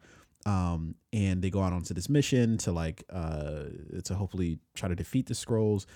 The Skrulls do the switcheroo because they can do the whole shape-shifting shit. And she gets sent to Earth. Now that whole fight scene, when she gets locked up by the Skrulls, that shit was tight. Where she had her hands in the thing. Like, for example, I remember in that scene and where she like kind of gets cornered by all the Skrulls, and then she has her fists are still trapped in those that little gizmo or whatever, and she's like, hey guys, any idea how to take these off? No? Okay. And then they just keep fighting. I'm like, just fucking cheesy writing. You know, like, is that... I don't know. I took that as just humorous. So Fabe pointed out one thing to me, right? So this movie was obviously based in the 90s. Blockbuster Video was there, you know, payphones, very, very 90s film. You could tell by like the cars that people were driving, so on and so on, right? Yeah.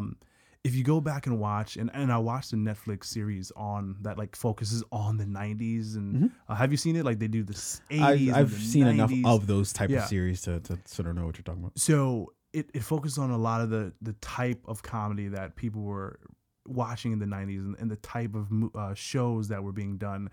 And one of the things Fabian highlighted was like the type of comedy that we saw in this movie was reminiscent to the type of comedy from the 90s. So to me, a lot of the jokes and like the commentary felt cheesy, but it makes sense in place and time.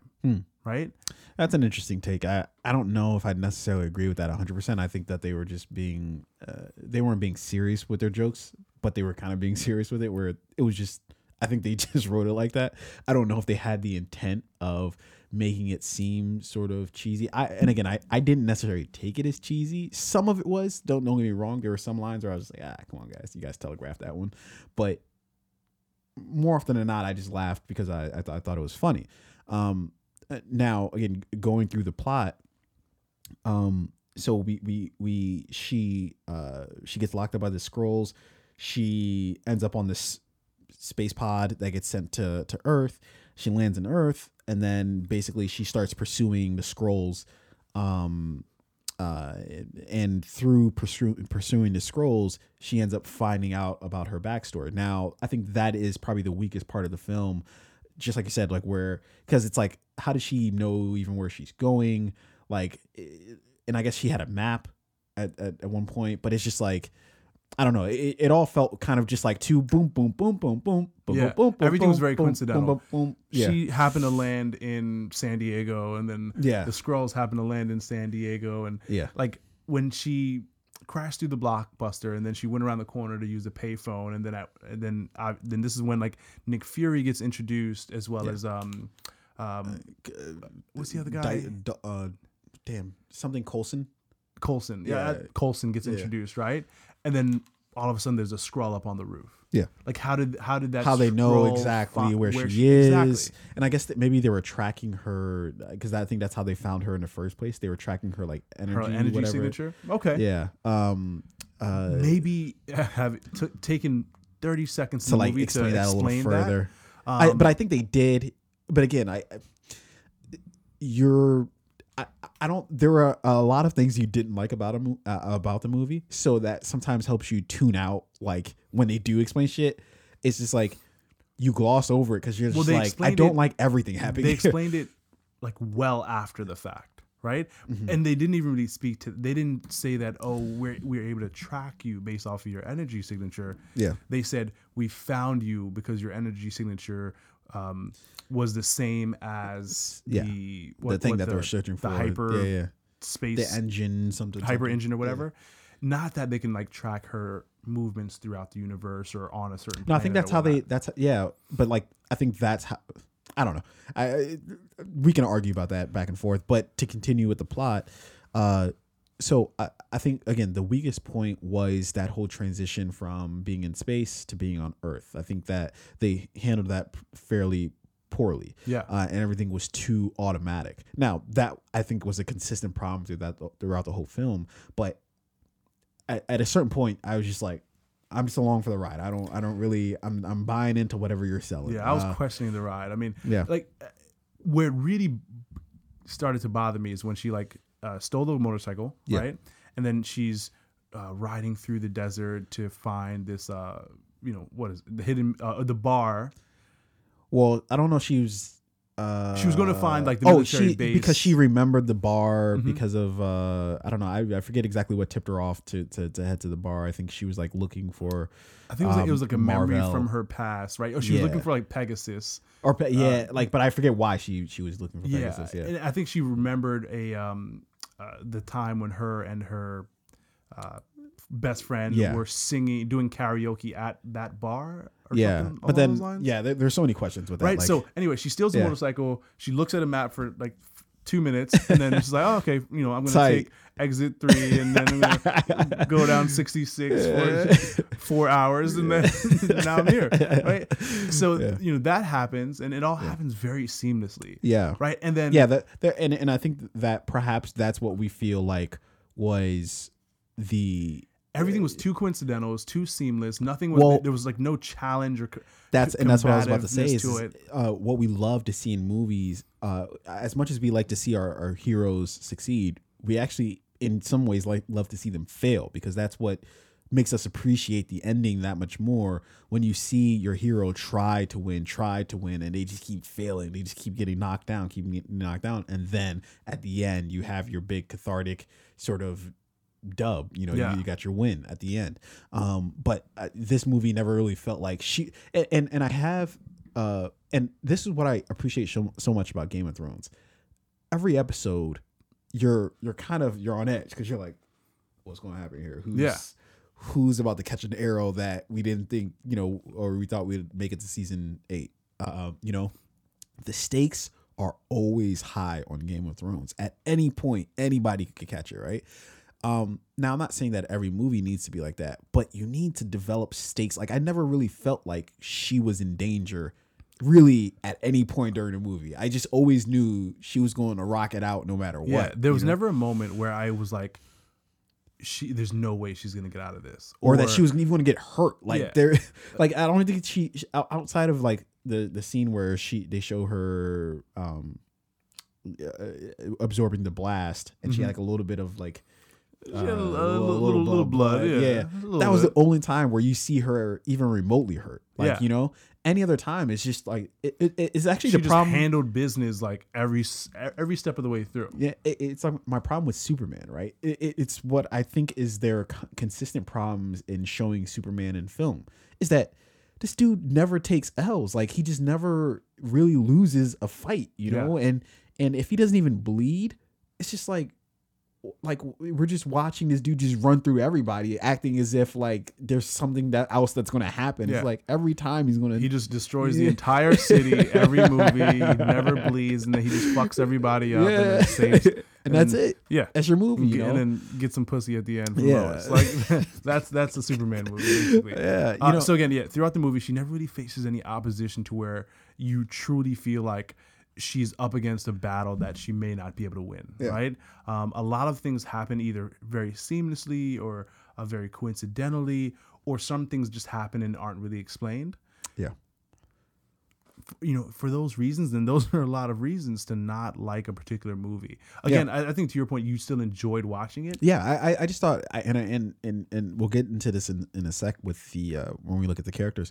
But I unlike you, I thought that the chemistry between Brie Larson and Samuel L. Jackson, I thought was great. I thought they had really great chemistry. I thought that even though you can, from a plot standpoint, you're like, doesn't really make any sense how this is all happening. But I thought that the screen time that they had together, their pacing between one another, I thought all that was really great. And I thought that actually carried a majority of the film is just on that relationship alone. And for that particular reason, that's why I kind of was just like, I don't know. Like I'm into it. Like I know that there are a lot of like plot holes and there's like everything's too systematic here, but at the same time, I'm not like in a funny way. You take out the fact that T'Challa lost to Killmonger in Black Panther, and it's kind of just it's almost like I almost think that they're the same movie, because the same exact issue that the main issue that I have with Captain Marvel, I had with Black Panther. It was just that everything else around Black Panther was just better, right? Like the villain was better, the pacing I think of the movie was better, just all that shit. But in Black Panther, I didn't ever feel like T'Challa was actually fleshed out as a character. I thought everybody else around him, we did at least some type of deep dive on or got to know a little better. But T'Challa himself, we kind of don't really know who the fuck he is. Yeah, even though it was kind of just like he's the Black Panther. Yeah, it was like it was just like he's Black Panther. He's gonna do some dope shit. I will say that like you definitely got an introduction to Killmonger and his motivation. That's why we sympathize with him so much, is because we saw his story from beginning to end, or we at least we got to see a majority of his story.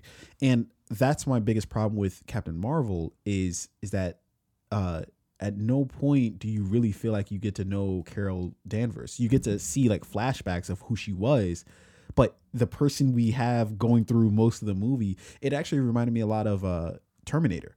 Like I've heard some other people make the same point. So I'm not gonna just like sit here and try to. Although I did think it when I watched the movie, I was like, this is very Terminator-ish. It's like some of the responses she would give, or some of the things, and it's kind of like that whole like sort of like what do they call it? Like a fish out of water scenario, where it's just like, you know, it's like Thor in the first Thor movie. It's like you get somebody who's from a different planet, they get on Earth, and then they just do something, and everybody's like, "What the fuck's happening here? What are you doing?" You know, and they're like, "What? This is normal," you know. But that like a lot of her responses reminded me of Terminator, where it would be like very robotic and wooden, you know. And so we go through like 75% of the movie without really understanding who she is. So it's just like by the time we get to the end, we're like, why do I care whether you succeed or you fail? Like, I don't really care about you. Because there's no emotional attachment to that character. I have no attachment to you, you know? So I think that was the biggest problem of the movie for me is that in a weird way. And it's with all the hype around the movie, with all the, you know, you come out with Wonder Woman and you're like, all right, this is our response to Wonder Woman. You're like, at the very least, we're going to explore who she is, you know, like, the person that we meet, not we're just gonna take like 2 flashbacks midway through the movie and be like, that was her. Tight, let's keep it moving, you know. And again, just one more comment on the plot, then we'll go on to the characters. For me, Captain Marvel was it's the last stop until your final destination, right? Yeah. This is, you know, the train is here. Gotta let's get this part right. Let's get this stop right. Let's cross these T's. Let's dot these I's. Let's, you know, tie up loose ends, just make connections where they need to be made until we get to our final destination, which is Endgame. And I think we just like blew through this stop. Yeah. You know, and now we're on our way to Endgame, and we didn't even, me personally, this movie was pointless. It was like, you know, when you get to the train station or the bus station and you still make the stop there and no one gets off there. Yeah. No one's going to fucking Newark, New Jersey. Like everyone's going to Manhattan, right? It's just like shit on Newark, New Jersey for no reason. It's like, you know, you're questioning why is the train stopping here if no one's getting off at this destination, you know, or if maybe the train blows through it, and why is that stop even there? Why not just, you know, have proceeded to our destination in the first place? Yeah. That's kind of what this felt like to me, right? Yeah. But let's jump into characters really quickly because I want to talk about Carol Danvers and the point that you made. Yeah, and the casting by for the film is Sarah Flynn, Finn. Sorry, Sarah. So yeah. And I only have one runner up and then one MVP. So the bad, which is Carol Danvers herself. And again, I don't know why Marvel does this from time to time, where they'll take the main character from the film and they'll immediately discard that character and talk about everybody else that they possibly could talk about before they talk about the main character. I don't know sometimes why they choose to do that with the script. I guess to not leave them overexposed, like, you know, to make you feel like, hey, there's still some story to be mined. But her plot or her character just felt very wooden. It felt like she was very robotic. And again, I fucking love Brie Larson. I think she's an extremely talented actress, and I don't fault her at all.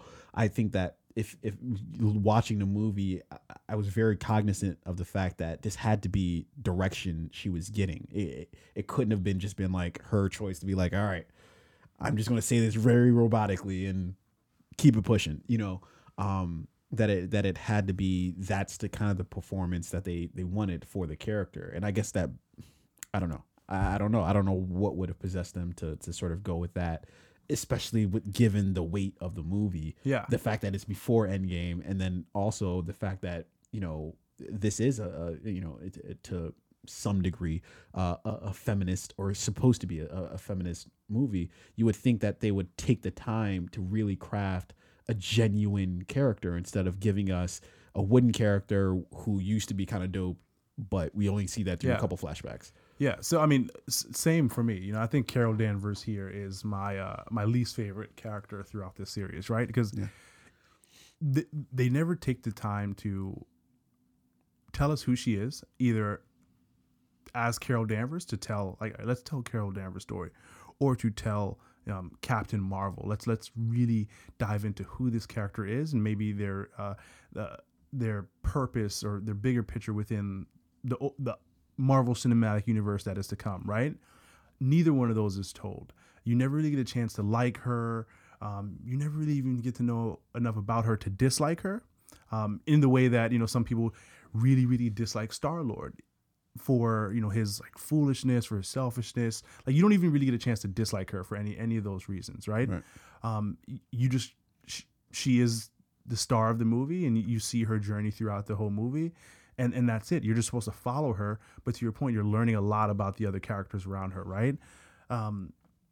There's nothing about this movie that excites me for Infinity War Endgame and her existence, or her being a part of that story. I think that's what this movie was supposed to do. I am, because I want to see how she would interact, for one, with when she's put on the screen, because it seems like that's a very good. She better level up her acting with the caliber of actors around her. It's not her acting that was bad. Yeah, it may have been her direction or the writing. The direction, but now we're going to be working with the Russo brothers, who obviously directed or are directing. They had to have seen this movie, like, hey, so the early cut changed everything. They're like, everything you learned while shooting that movie, forget all of it. We're gonna teach you how to play this character. So I want to see how she interacts with it, and then she's with a very great cast with the Endgame, where she's with Chris Evans, Mark Ruffalo, Scarlett Johansson, Don Cheadle. Yeah, a very talented seasoned cast who have very good chemistry already. So I do want to see how she fits into that fold.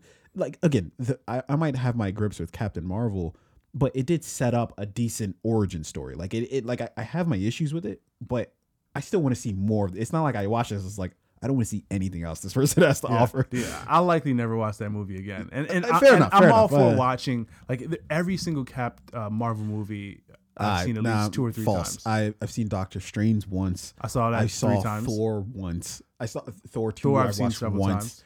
Times. Thor 3. I think Ant-Man and the Wasp is the only one that I haven't seen twice. Honestly, outside of perhaps the first Iron Man movie and all the Avengers movie, I think I've actually only seen Black Panther once. I've seen everything 2 times or more except for Ant-Man and the Wasp. And it was it you just didn't like the movie, or It's just like too new. okay. I don't love it. Yeah. But like would I watch it again? Yes. This movie, would I watch it again? Fuck. You know? I'd rather watch Roma again. Well, fair enough. Yeah. No, I don't. But that's fucked up. But like, again, there's nothing particularly about this movie that stands out in any way to me other than this is just, again, the final stop, the last stop before our final destination. But I do want to get into one of the actors who I think really shined in this movie. I think we're gonna have the same MVP.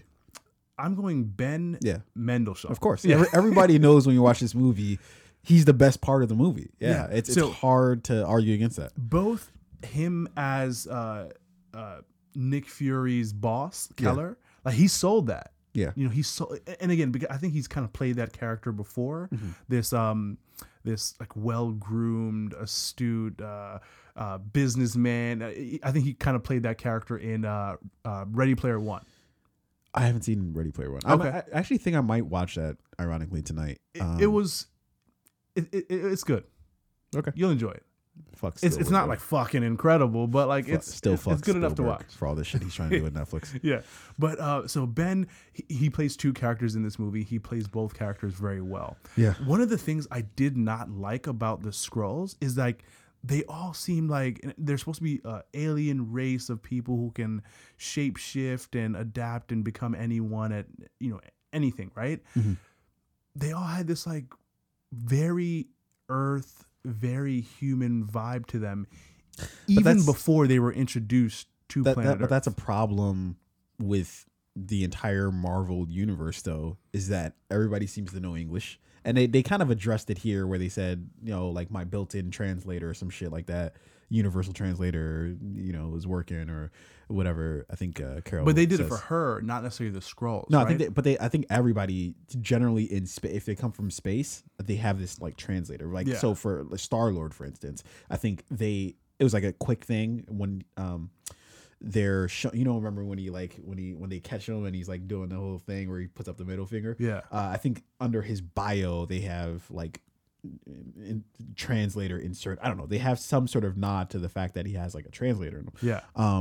But then on top of that, I guess I'm agreeing with what you're saying of like, but to me that's a problem in the entire Marvel universe of whenever they show somebody from like outer space, it seems like they're just like, yo, did you check out that last fucking Kid Cudi album? Like that shit was fire, In this particular movie though, it stood out to me more than others. Like for example, I'm looking at Infinity War Part 1, right? When Thanos' children I gotta came correct to you. Earth. Just stop calling it Infinity War. It was Avengers Infinity War, Avengers Endgame. Two very separate things. No, one is Part 1, the other's Part 2. No, they're two separate things. Infinity War. They went through the painstaking. So they actually were going to name it Infinity War Part 1 and Part 2. Then they went through the pains of saying, no, this is not going to be a sequel. The movie is Infinity War Endgame. No, it's not.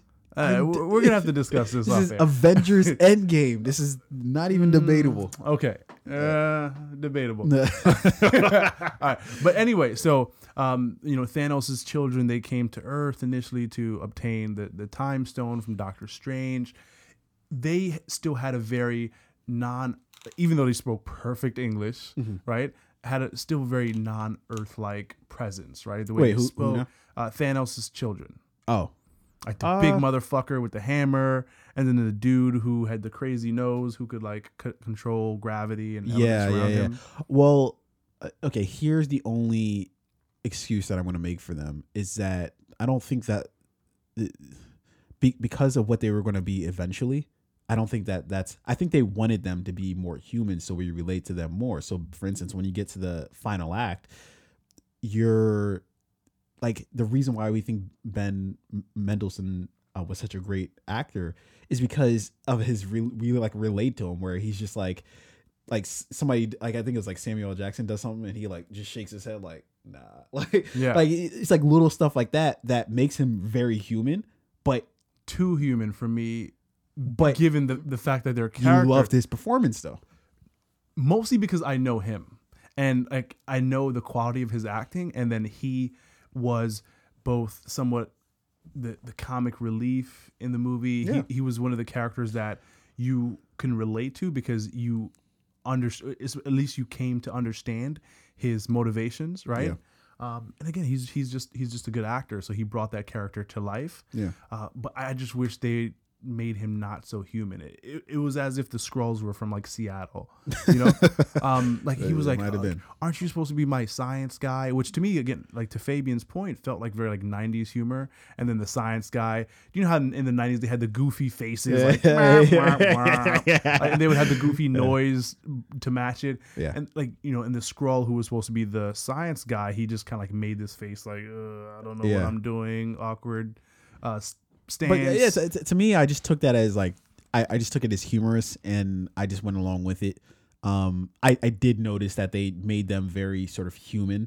But again, for whatever reason, the usual gripes I think I would have with a movie, I just didn't have with this movie. I guess because it's like I did not go into it thinking I'm going to see something that's like truly like earth shattering or like is meant to be something that I want to like, oh my gosh, this is going to change everything for me. Yeah. Like I just went into it being like, yo, this is just going to be a dope beginning of the blockbuster season movie. It is what it is, you know. Another character who I didn't like was and I'll make this quick, Samuel L. Jackson. I just felt like I maybe wanted to see how he became the Nick Fury that we know, right? Whereas this movie was just like him being like a very playful young Nick Fury, which is fine with me. It does, to me, there's no real connection between the Nick Fury in this movie and then the Nick Fury that we're used to seeing in the Avengers. Obviously, the current Nick Fury has a lot more experience dealing with these types of things. Yeah. I don't know. They did have good chemistry, but I didn't really learn anything new about this Nick Fury other than how he got the scratch on his eye, right? Yeah. Which and that all seemed very passive too. But I think it was because it was meant to be like this big question of like, oh my god, like how did Nick Fury get? And then it's just like they just did it. There was like just like a cat again, that it was scratches bam, a T crossed and I dotted. The cat scratched him, fucked his whole eye up forever. But you know, bam, he's got to be at work on Monday at 9 a.m. right? And they just kind of like skated past it, and he still has the cat. He couldn't kill the cat because that cat would have probably fucked him up. Well, and it had the Tesseract. The Tesseract, yeah. Really, I didn't start to enjoy this movie. Like, I didn't actually like laugh or react to it until we first saw the cat, who is a real character in the Marvel Cinematic Universe. Yeah. Eat that, those guys, or like, do his crazy cat tentacles thing and fuck them up. Yeah. Like that's when I first was like, oh shit, like that's something I didn't expect. That's something I didn't see coming. Yeah. And that's when I first initially was like, oh, I like this. So the cat was a winner for me. Ben Mendelsohn's character was a winner for me. Carol Danvers, Captain Marvel, Brie Larson, a big letdown. I didn't love her in this movie to begin with. Like when they announced her casting. Yeah. And I wasn't proven wrong. Yeah. And I'll say this to that. It's hard for me to think of like to see the other movies that Brie Larson's done. It's hard for me to believe that it's her fault why that performance is what was captured on film. To me, the choice of the dialogue, the choice of the timing and all that stuff, to me, that's all direction. That's not something that I think she would just come up with on her own. All that being said, I can understand when somebody's who hasn't seen her in something before says, I didn't really like it to begin with, and I didn't like it afterwards. Yeah. But moving past that, I think my runner-up is, of course, Samuel L. Jackson. I thought, as you didn't like him, I did like him in the movie. Again, because I didn't really go to it with any preconceived, like, questions. Like, I didn't really go into it being like, I want to see, like, the origins of Nick Fury, or I didn't really... honestly, I didn't really even know that he was in the movie until, like, maybe, like, 2 months before the movie came out. I was like, oh, shit, Samuel L. Jackson's in this. It's because I didn't really look for anything in the movie. I wasn't really looking for anything in particular. But I thought his comedic timing was really great in the movie. I thought that his story arc, it wasn't the best, but at the same time, it was like at least understandable. Like his motivations for, helping Carol Danvers and kind of sticking with the whole thing was more understandable than maybe her motivation for like just kind of going along with him and you know, continuing that sort of situation. But I thought he did a really great job with what he was given. Ben Mendelsohn, again, I just think that everybody, it seemed like, had their own good spots, right? But Ben, is just like every scene he was in, he just took the scene, Yeah. And I think that's a talent to be able to do that. Yeah. And so yeah, I think he gets my MVP. And look, I think everybody else seems like they're a little more fleshed out than Brie Larson's Carol Danvers was. But again, I think that was more of a choice by the directors than it was. Yeah, I mean, and my thing is, even if the writing isn't great, even if the direction for the character isn't great, at least show me something that says like you are the best actress for this film. Like, own the character in some way. I don't feel like she owned it in any way at all.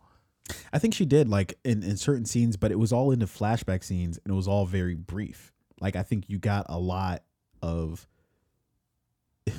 in a weird way, I think you got a lot of character development, but it was all those very brief, very short. Maybe Brie Larson playing Carol Danvers, like maybe that makes sense, but like I don't feel like she owned the Captain Marvel character in any like particular way that makes me think like, clearly she was made for this role, right? Like who would you have liked to see cast as Carol Danvers? I don't know. I would have to have like have like given it some like really good, really not necessarily deep thought, but maybe even have put together like a top 5 list before the show. Yeah. But I just don't love her. Yeah. I don't know, fucking Charlize Theron or something like that, or I think that's who you save for just like when you're on the spot, you gotta she think was of an Atomic Blonde or whatever. Yeah. Or what other? It's your go-to white woman to go to. Yeah. Charlize Theron. Too bad Scarlett Johansson couldn't just play both. Just double up. Let ScarJo get 2 paychecks from this Marvel thing. Yeah. I won't even say anything about it. She can be Captain Marvel and what's her character in Black Widow? Black Widow. Yeah, she can play both. I'm good. All right, let's move on to cinematography here. Cinematography was done by Ben Davis. There's only one thing I want to say for the cinematography: the CGI that they use for fucking Samuel L. Jackson. B team. What? Oh, you thought it was good? Are you drunk?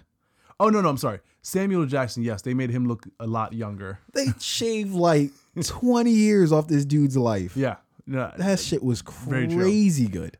There were certain graphics in this, though, that I thought were like very B team. Like when she would do the whole thing, they would tap into her mind. They would tap into her... like at the beginning of the film. Yeah, where that liquid kind of went up her boot and go up her legs, and then it would go up on her face, and then bam, they would tap into. No, I think that was when she was talking to. When she was talking to the. What was it called? The AI thing, the Supreme Being. Supreme Being, or it was something. I don't know if it was Supreme Being. It was something. Throughout the movie, there were little glimpses of like poor CGI. Yeah, certain fight scenes. Some of them, yeah. Like the face mask when they would be out in space looked, kind of low tech. Yeah, but to me it wasn't really. And I guess Thanos was. I'm telling you, A-Team worked on Thanos and Infinity War. They were like, yo, can you guys? No, but there's some CGI in Infinity War that this was just CGI all the way. I mean, like the Thanos Hulk fight scene, right? CGI. Yeah, but or just the Hulk in general. Just he didn't. I mean, I think that's difficult because you have these two massive creating. But you have these two like massive creatures fighting, and you have to. You're going underwater with a fucking mask on made of fucking I don't know what it plankton. What is it made out of? I don't What, know. in this the Captain movie? Marvel. Yeah. No, I'm like when she's out of space. Yeah. When she's fighting I don't the know, Kree dude. ships. I don't know if they had some sort of voodoo on this movie for me, but I just didn't really. Nothing really bothered me about it. Yeah. I think you just like Brie Larson, so you're like, good movie, Brie. I probably do. Am trying like there's probably some. I'm working overtime. Although weirdly enough, I gave the one critique was of her. Like, Yeah. So it's not like I'm trying to give her a pass, but the movie itself, I'm actually fine with. About cinematography, so, and then I'll give my final word. So cinematography, I think they didn't necessarily do anything unique here. I would strongly disagree. This shit that they pulled off with Samuel Jackson as well as Agent Coulson, the CGI. I think that was they must have put all the money into that shit because the CGI on Coulson, CGI on Samuel L. Jackson. I like what they did with the cat. Yeah. Some of the CGI they did with the cat was very funny. Where and you couldn't really even tell like when it exploded, the cat exploded. Mm-hmm. You could tell there. So Brie Larson apparently is really allergic to cats. Mm-hmm. So the scenes where she's actually holding the cat, it's all CGI. But it's just like really? and I was actually looking for it because I knew that ahead of time. But I was like, damn, that was really fucking good because it didn't. You couldn't really tell. And then like the cat action scenes with the tentacles and blah blah blah, like that was good. All like pretty good. So they had some good things, some bad things. But like in terms of the actual cinematography, how the movie was shot, and the types of cameras, the types of angles they shot from, the usage of different techniques. Yeah, I think they did what I would expect from a movie like this in terms of action, and I didn't see anything different, which was good. I don't want don't go full Roma on me in terms of I don't want to see that style of shooting in this movie. Yeah. It was purposeful. They did what they had to do. Yeah, I think they could have done some interesting things, but they just chose to kind of go the more standard route, which is, I mean, whatever. At this point, when you see like a big budget movie like this, it's just like, yo, you can't be taking just any sort of crazy risk right now. You gotta keep the shit within reason. So one of the things we see with Black Widow, right? Whenever because she doesn't have any superpowers, so she doesn't have any photon beams. So a lot of her fight scenes are hand to hand combat, where they're up close and personal with like the punches Bourne and style, exchanges, right? And because Captain Marvel is not that hand-to-hand combat, a lot of the fight scenes were from a distance, photon blast here, photon blast there. So there were a lot of wide-angle shots to capture kind of like everything going on around her. I would have loved to have seen, especially in the scene where her hands were still trapped in those, whatever that was, where her hands were trapped and she wasn't able to use her photon beam, and they were doing a lot of hand-to-hand combat. I would have loved to have seen more like close-up, kind of like your... I'm kind of honestly I'm single camera shooting where you're in the action. The Bourne effect, where it's just shaky cam and everything's up close and it's really fast. Because cuts. Apparently she trained with some of Hollywood's top trainers to get in shape, both in physical shape for this role to look the part, as well as to do those more physical scenes. And I didn't see. Yeah, I'm actually fine with us getting back out of that sort of up close shaky cam kind of situation, because it's like, I think that is used to mask a lot of poor where maybe the actor or actress doesn't know what they're doing. That's an easy way to try to make it seem like they know what they're doing, because you can't really tell what the fuck is going on. It just looks kind of cool, but you feel like you're in the fight, but you don't really understand what's going on. I actually love it when the camera is backed away and you can see everything happening in real time. Like, the one thing I could say is perhaps, again, and I can't shut up about Game of Thrones, using Game of Thrones as an example, but when they shot the Battle of the Bastards, the camera is kept fairly wide through the whole battle, right? Where you're seeing everything as it's happening, and you don't really have any time to like you're forced to like see the actual action versus just accepting the fact that you threw this punch here and it lands here, and you see the up close person throwing a punch, but it's like you don't. You're still kind of disconnected from it somehow.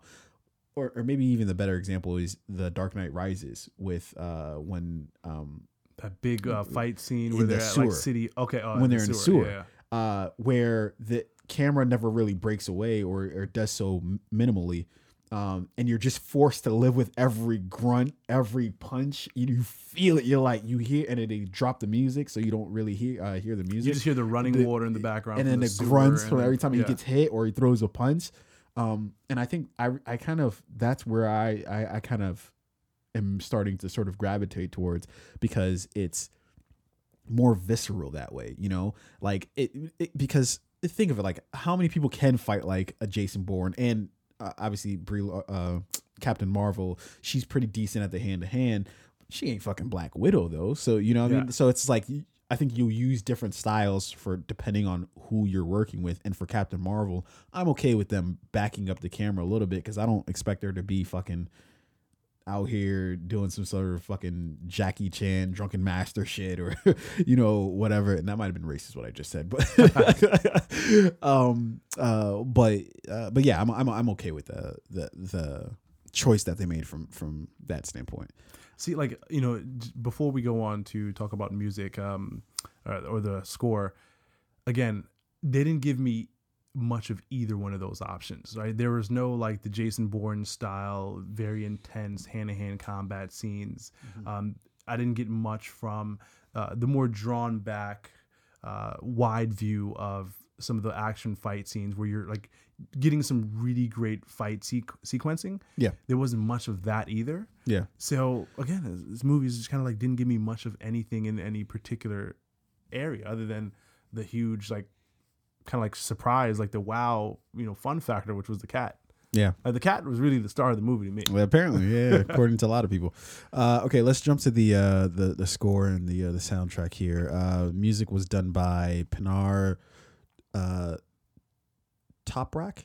I bullshit you not. That's how it's Toprak. Is that not Toprak? Toprak? Maybe I'm saying it as two words when it should be one. Yeah, Toprak.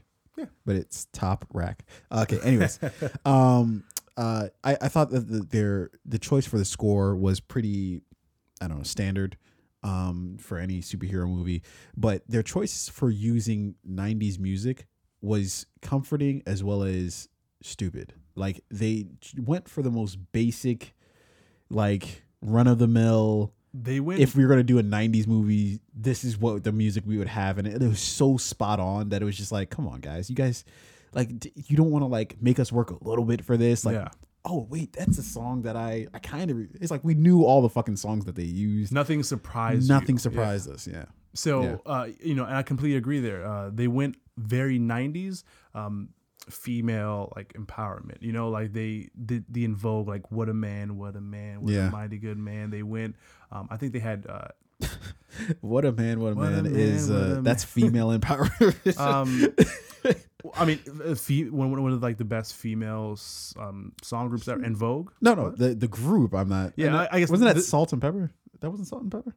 I thought that was In Vogue. What a man, what a mighty good, mighty good. I think that's. I can't remember. Yeah.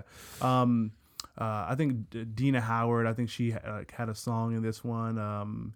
There may have been some Salt and Pepper in here. Again, it was kind of like what you would expect from this movie. Like, let's add in some '90s female. You know, maybe some TLC was in here. I don't know. Yeah, like, they literally played "Don't Go Chasing Waterfalls" in the movie, and it was just like. That fits in nowhere. Like nowhere does this. There was a fight scene. I think it was when Bree or Captain Marvel was fighting the Skrulls on the ship. Before like some of them had got sucked out into space. Yeah, where they went with a very big contrast here. Right, there's this like really intense fight scene going on, but the music was like 90s. Like pop music. I forget exactly what the song was, but there was this particular scene where the music, and sometimes I like that, where this crazy fight scene or this crazy action scene is going on in the background, but the music is a little bit more subdued, and there's a nice contrast in that way.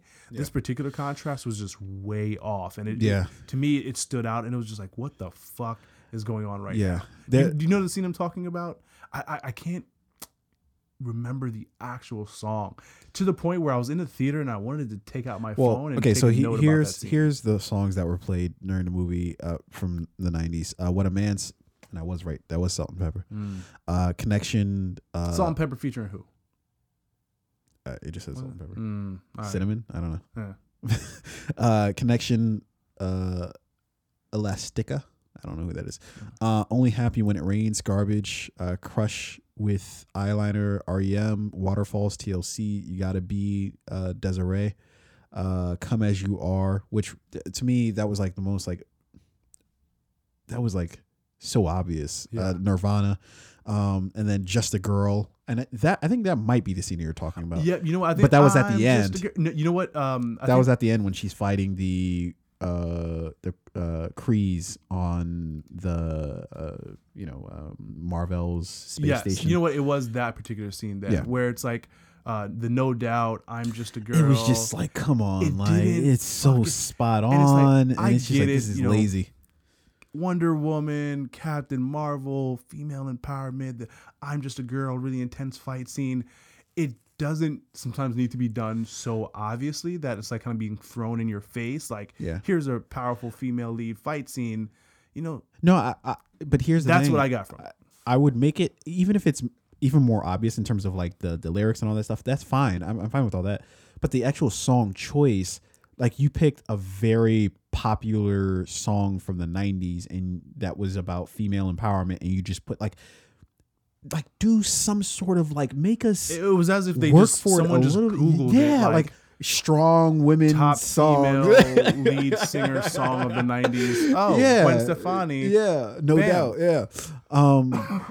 Yeah, it was just like, yo, just put some effort into it. You know what I mean? Like, just make me hear a song and be like, I don't know what that is, but that shit was rocking. Yeah. Like when they definitely just pulled from like the top 50 songs of the 90s list. Like, let's go for that. And we're good to go. Yeah. But I would juxtapose this to Guardians of the Galaxy that play like completely random shit, but somehow still fits uniquely into that world, and there was a reason for it, though. Yeah, because this is the tape, soundtrack that his mom made. Right. So there was a reason why some of the obvious music in Guardians of the Galaxy, why it made sense, because that's who his character was, trying to hold on to like those past memories. But even still, like I'm saying, like the specific songs that they used weren't so like. They weren't like, it wasn't like they, Gamora was beating somebody up and they're like, I'm just a girl. And it's just okay, come on. Yeah. The opening fight scene for Guardians of the Galaxy 2, where it's all like slow motion. And then I don't even remember it. It was one of the best opening scenes to a Marvel movie. Really? Like I gotta go back and watch this. I don't. That's another one I've never gone back to watch. Like when you see the opening fight scene in Guardians of the Galaxy 2, you're gonna be like, this shit is amazing. One of the best fight scenes and opening scenes to a Marvel movie, I think, that they've executed. All right, now you've piqued my interest. I gotta go back and watch this. Yeah. Okay, so we both agree that the soundtrack was kind of it was spotty at best. Okay. Overall thoughts on the movie. I think you could for an hour explain exactly how we feel about this overall movie. Thoughts. I didn't think Brie Larson was right for the movie to begin with, but I still expected a good movie. My expectations were actually, my low expectations were, what the fuck? What happens when you have low expectations already and then they come in even underneath that? What is that called? Not meeting your low expectations. It's called something like there's over exceeding and it's not under exceeding. Right? According to you, under delivered. I feel like someone fucked me. Yeah, I got fucked over. That all took a turn. I was not expecting. That was unlike their soundtrack. That was very surprising. So, the turn that took. Again, I wasn't thrilled for this movie to begin with, but after having seen it, I'm less thrilled. Now I'm just like, I'm glad I got that shit out the way, just so next month I could watch Endgame. Yeah. there are a lot of questions about this movie. The pacing of it was very off to me. The character development was off. Music was off. There were a few nuggets. Again, Ben Mendelsohn's performance and the cat. The best part of this movie to me was the very brief Stan Lee tribute in the beginning, which I was expecting more. But I think they did that to avoid any like upcoming lawsuits with, his family is like maybe fighting for the estates for the work he created for Marvel. And are they? I don't know. I mean, I would if I was his family. He fucking created all of this, and I don't know. It seemed like he had that shit pretty. Who knows how much? Pretty mapped out. Who knows how much he's getting? Yeah. And the best part of this movie though was the post-credit scene. Oh, absolutely, hands down. Yeah. I would have to agree, yeah. 15-second post-credit scene was better than the entire movie. Yeah. It was.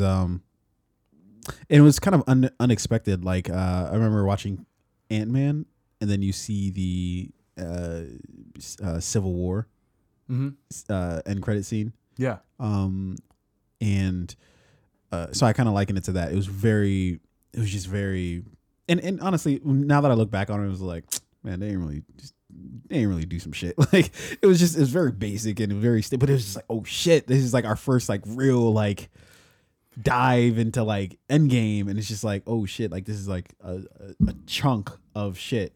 Yeah, I mean, it's now we like obviously we know she was going to be in Endgame, but that is very like clearly, solidifies it. Yeah, tells us when she's actually going to appear. Yeah, so like all the and then like it's crazy because it like obviously you see Cap with his beard. So you're like, all right, so this is before most of the footage that we've seen in the trailers. So it's just like, damn, what happens then? Because it's like, all right, we've got this super powered person who might be as strong, if not maybe a hair stronger than Thor, perhaps. And it also gives us a perspective into the time frame, right? Yeah. Because everything in Infinity War happened. 50% of the Earth's population or all living creatures on Earth were wiped out, right? Yeah. And it's not like Captain Marvel. Obviously, she was paged by Nick Fury at the end of the movie. How did he know that she was still alive? How did he know she didn't get wiped out? I mean, he just paged her. He was just like, fuck it. He was Take just your like, shots while you can. He sent her that text like, you up? Hey, big head. Like, and just hoping she would hit him back. Like when you see those little bubbles pop up. You're like, oh shit, we in there. Okay, but we got to peek into timing, right? Because everything happened and a lot of time on Earth has passed since those events. Yeah. Obviously they have the pager in that little capsule and they bypass the battery to keep it going. Yeah. So which gives us, she didn't just show up the next day. A lot of time has passed since Nick Fury paged her to when she's how they fucking find the pager. There's so many questions, but let me wrap up this whole Captain Marvel movie. So I would say that, look, short but sweet. I enjoyed the movie for what it was. I thought that they could have done a lot better. They could have done service to Captain Marvel's character a lot more, a lot better, but they didn't for some odd reason. And I have no problems going out to see the second Captain Marvel movie. I'm expecting now with that movie, I'm going to be expecting a lot more than what we got in this movie. And again, I'm not trying to throw any shade to the directors, but I do think they might need to make a change as far as that goes. And then to the end credit scene, yeah, I thought the end credit scene was great.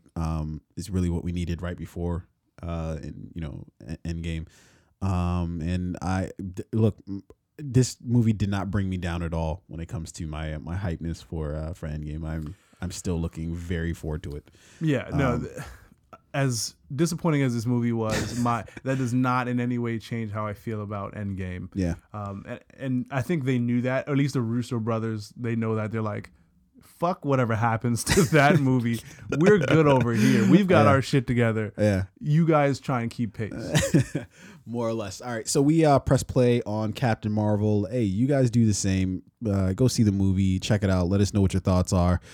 Formulate your own opinion. We seem to live in a society where we're just okay with just having other people's opinion. Like you don't see the movie and yet you're like, that movie's trash, or you haven't seen the movie and like, that movie's the best movie ever created, and it's like, but you haven't seen the fucking movie. Just see it first and have your own fucking opinion about it.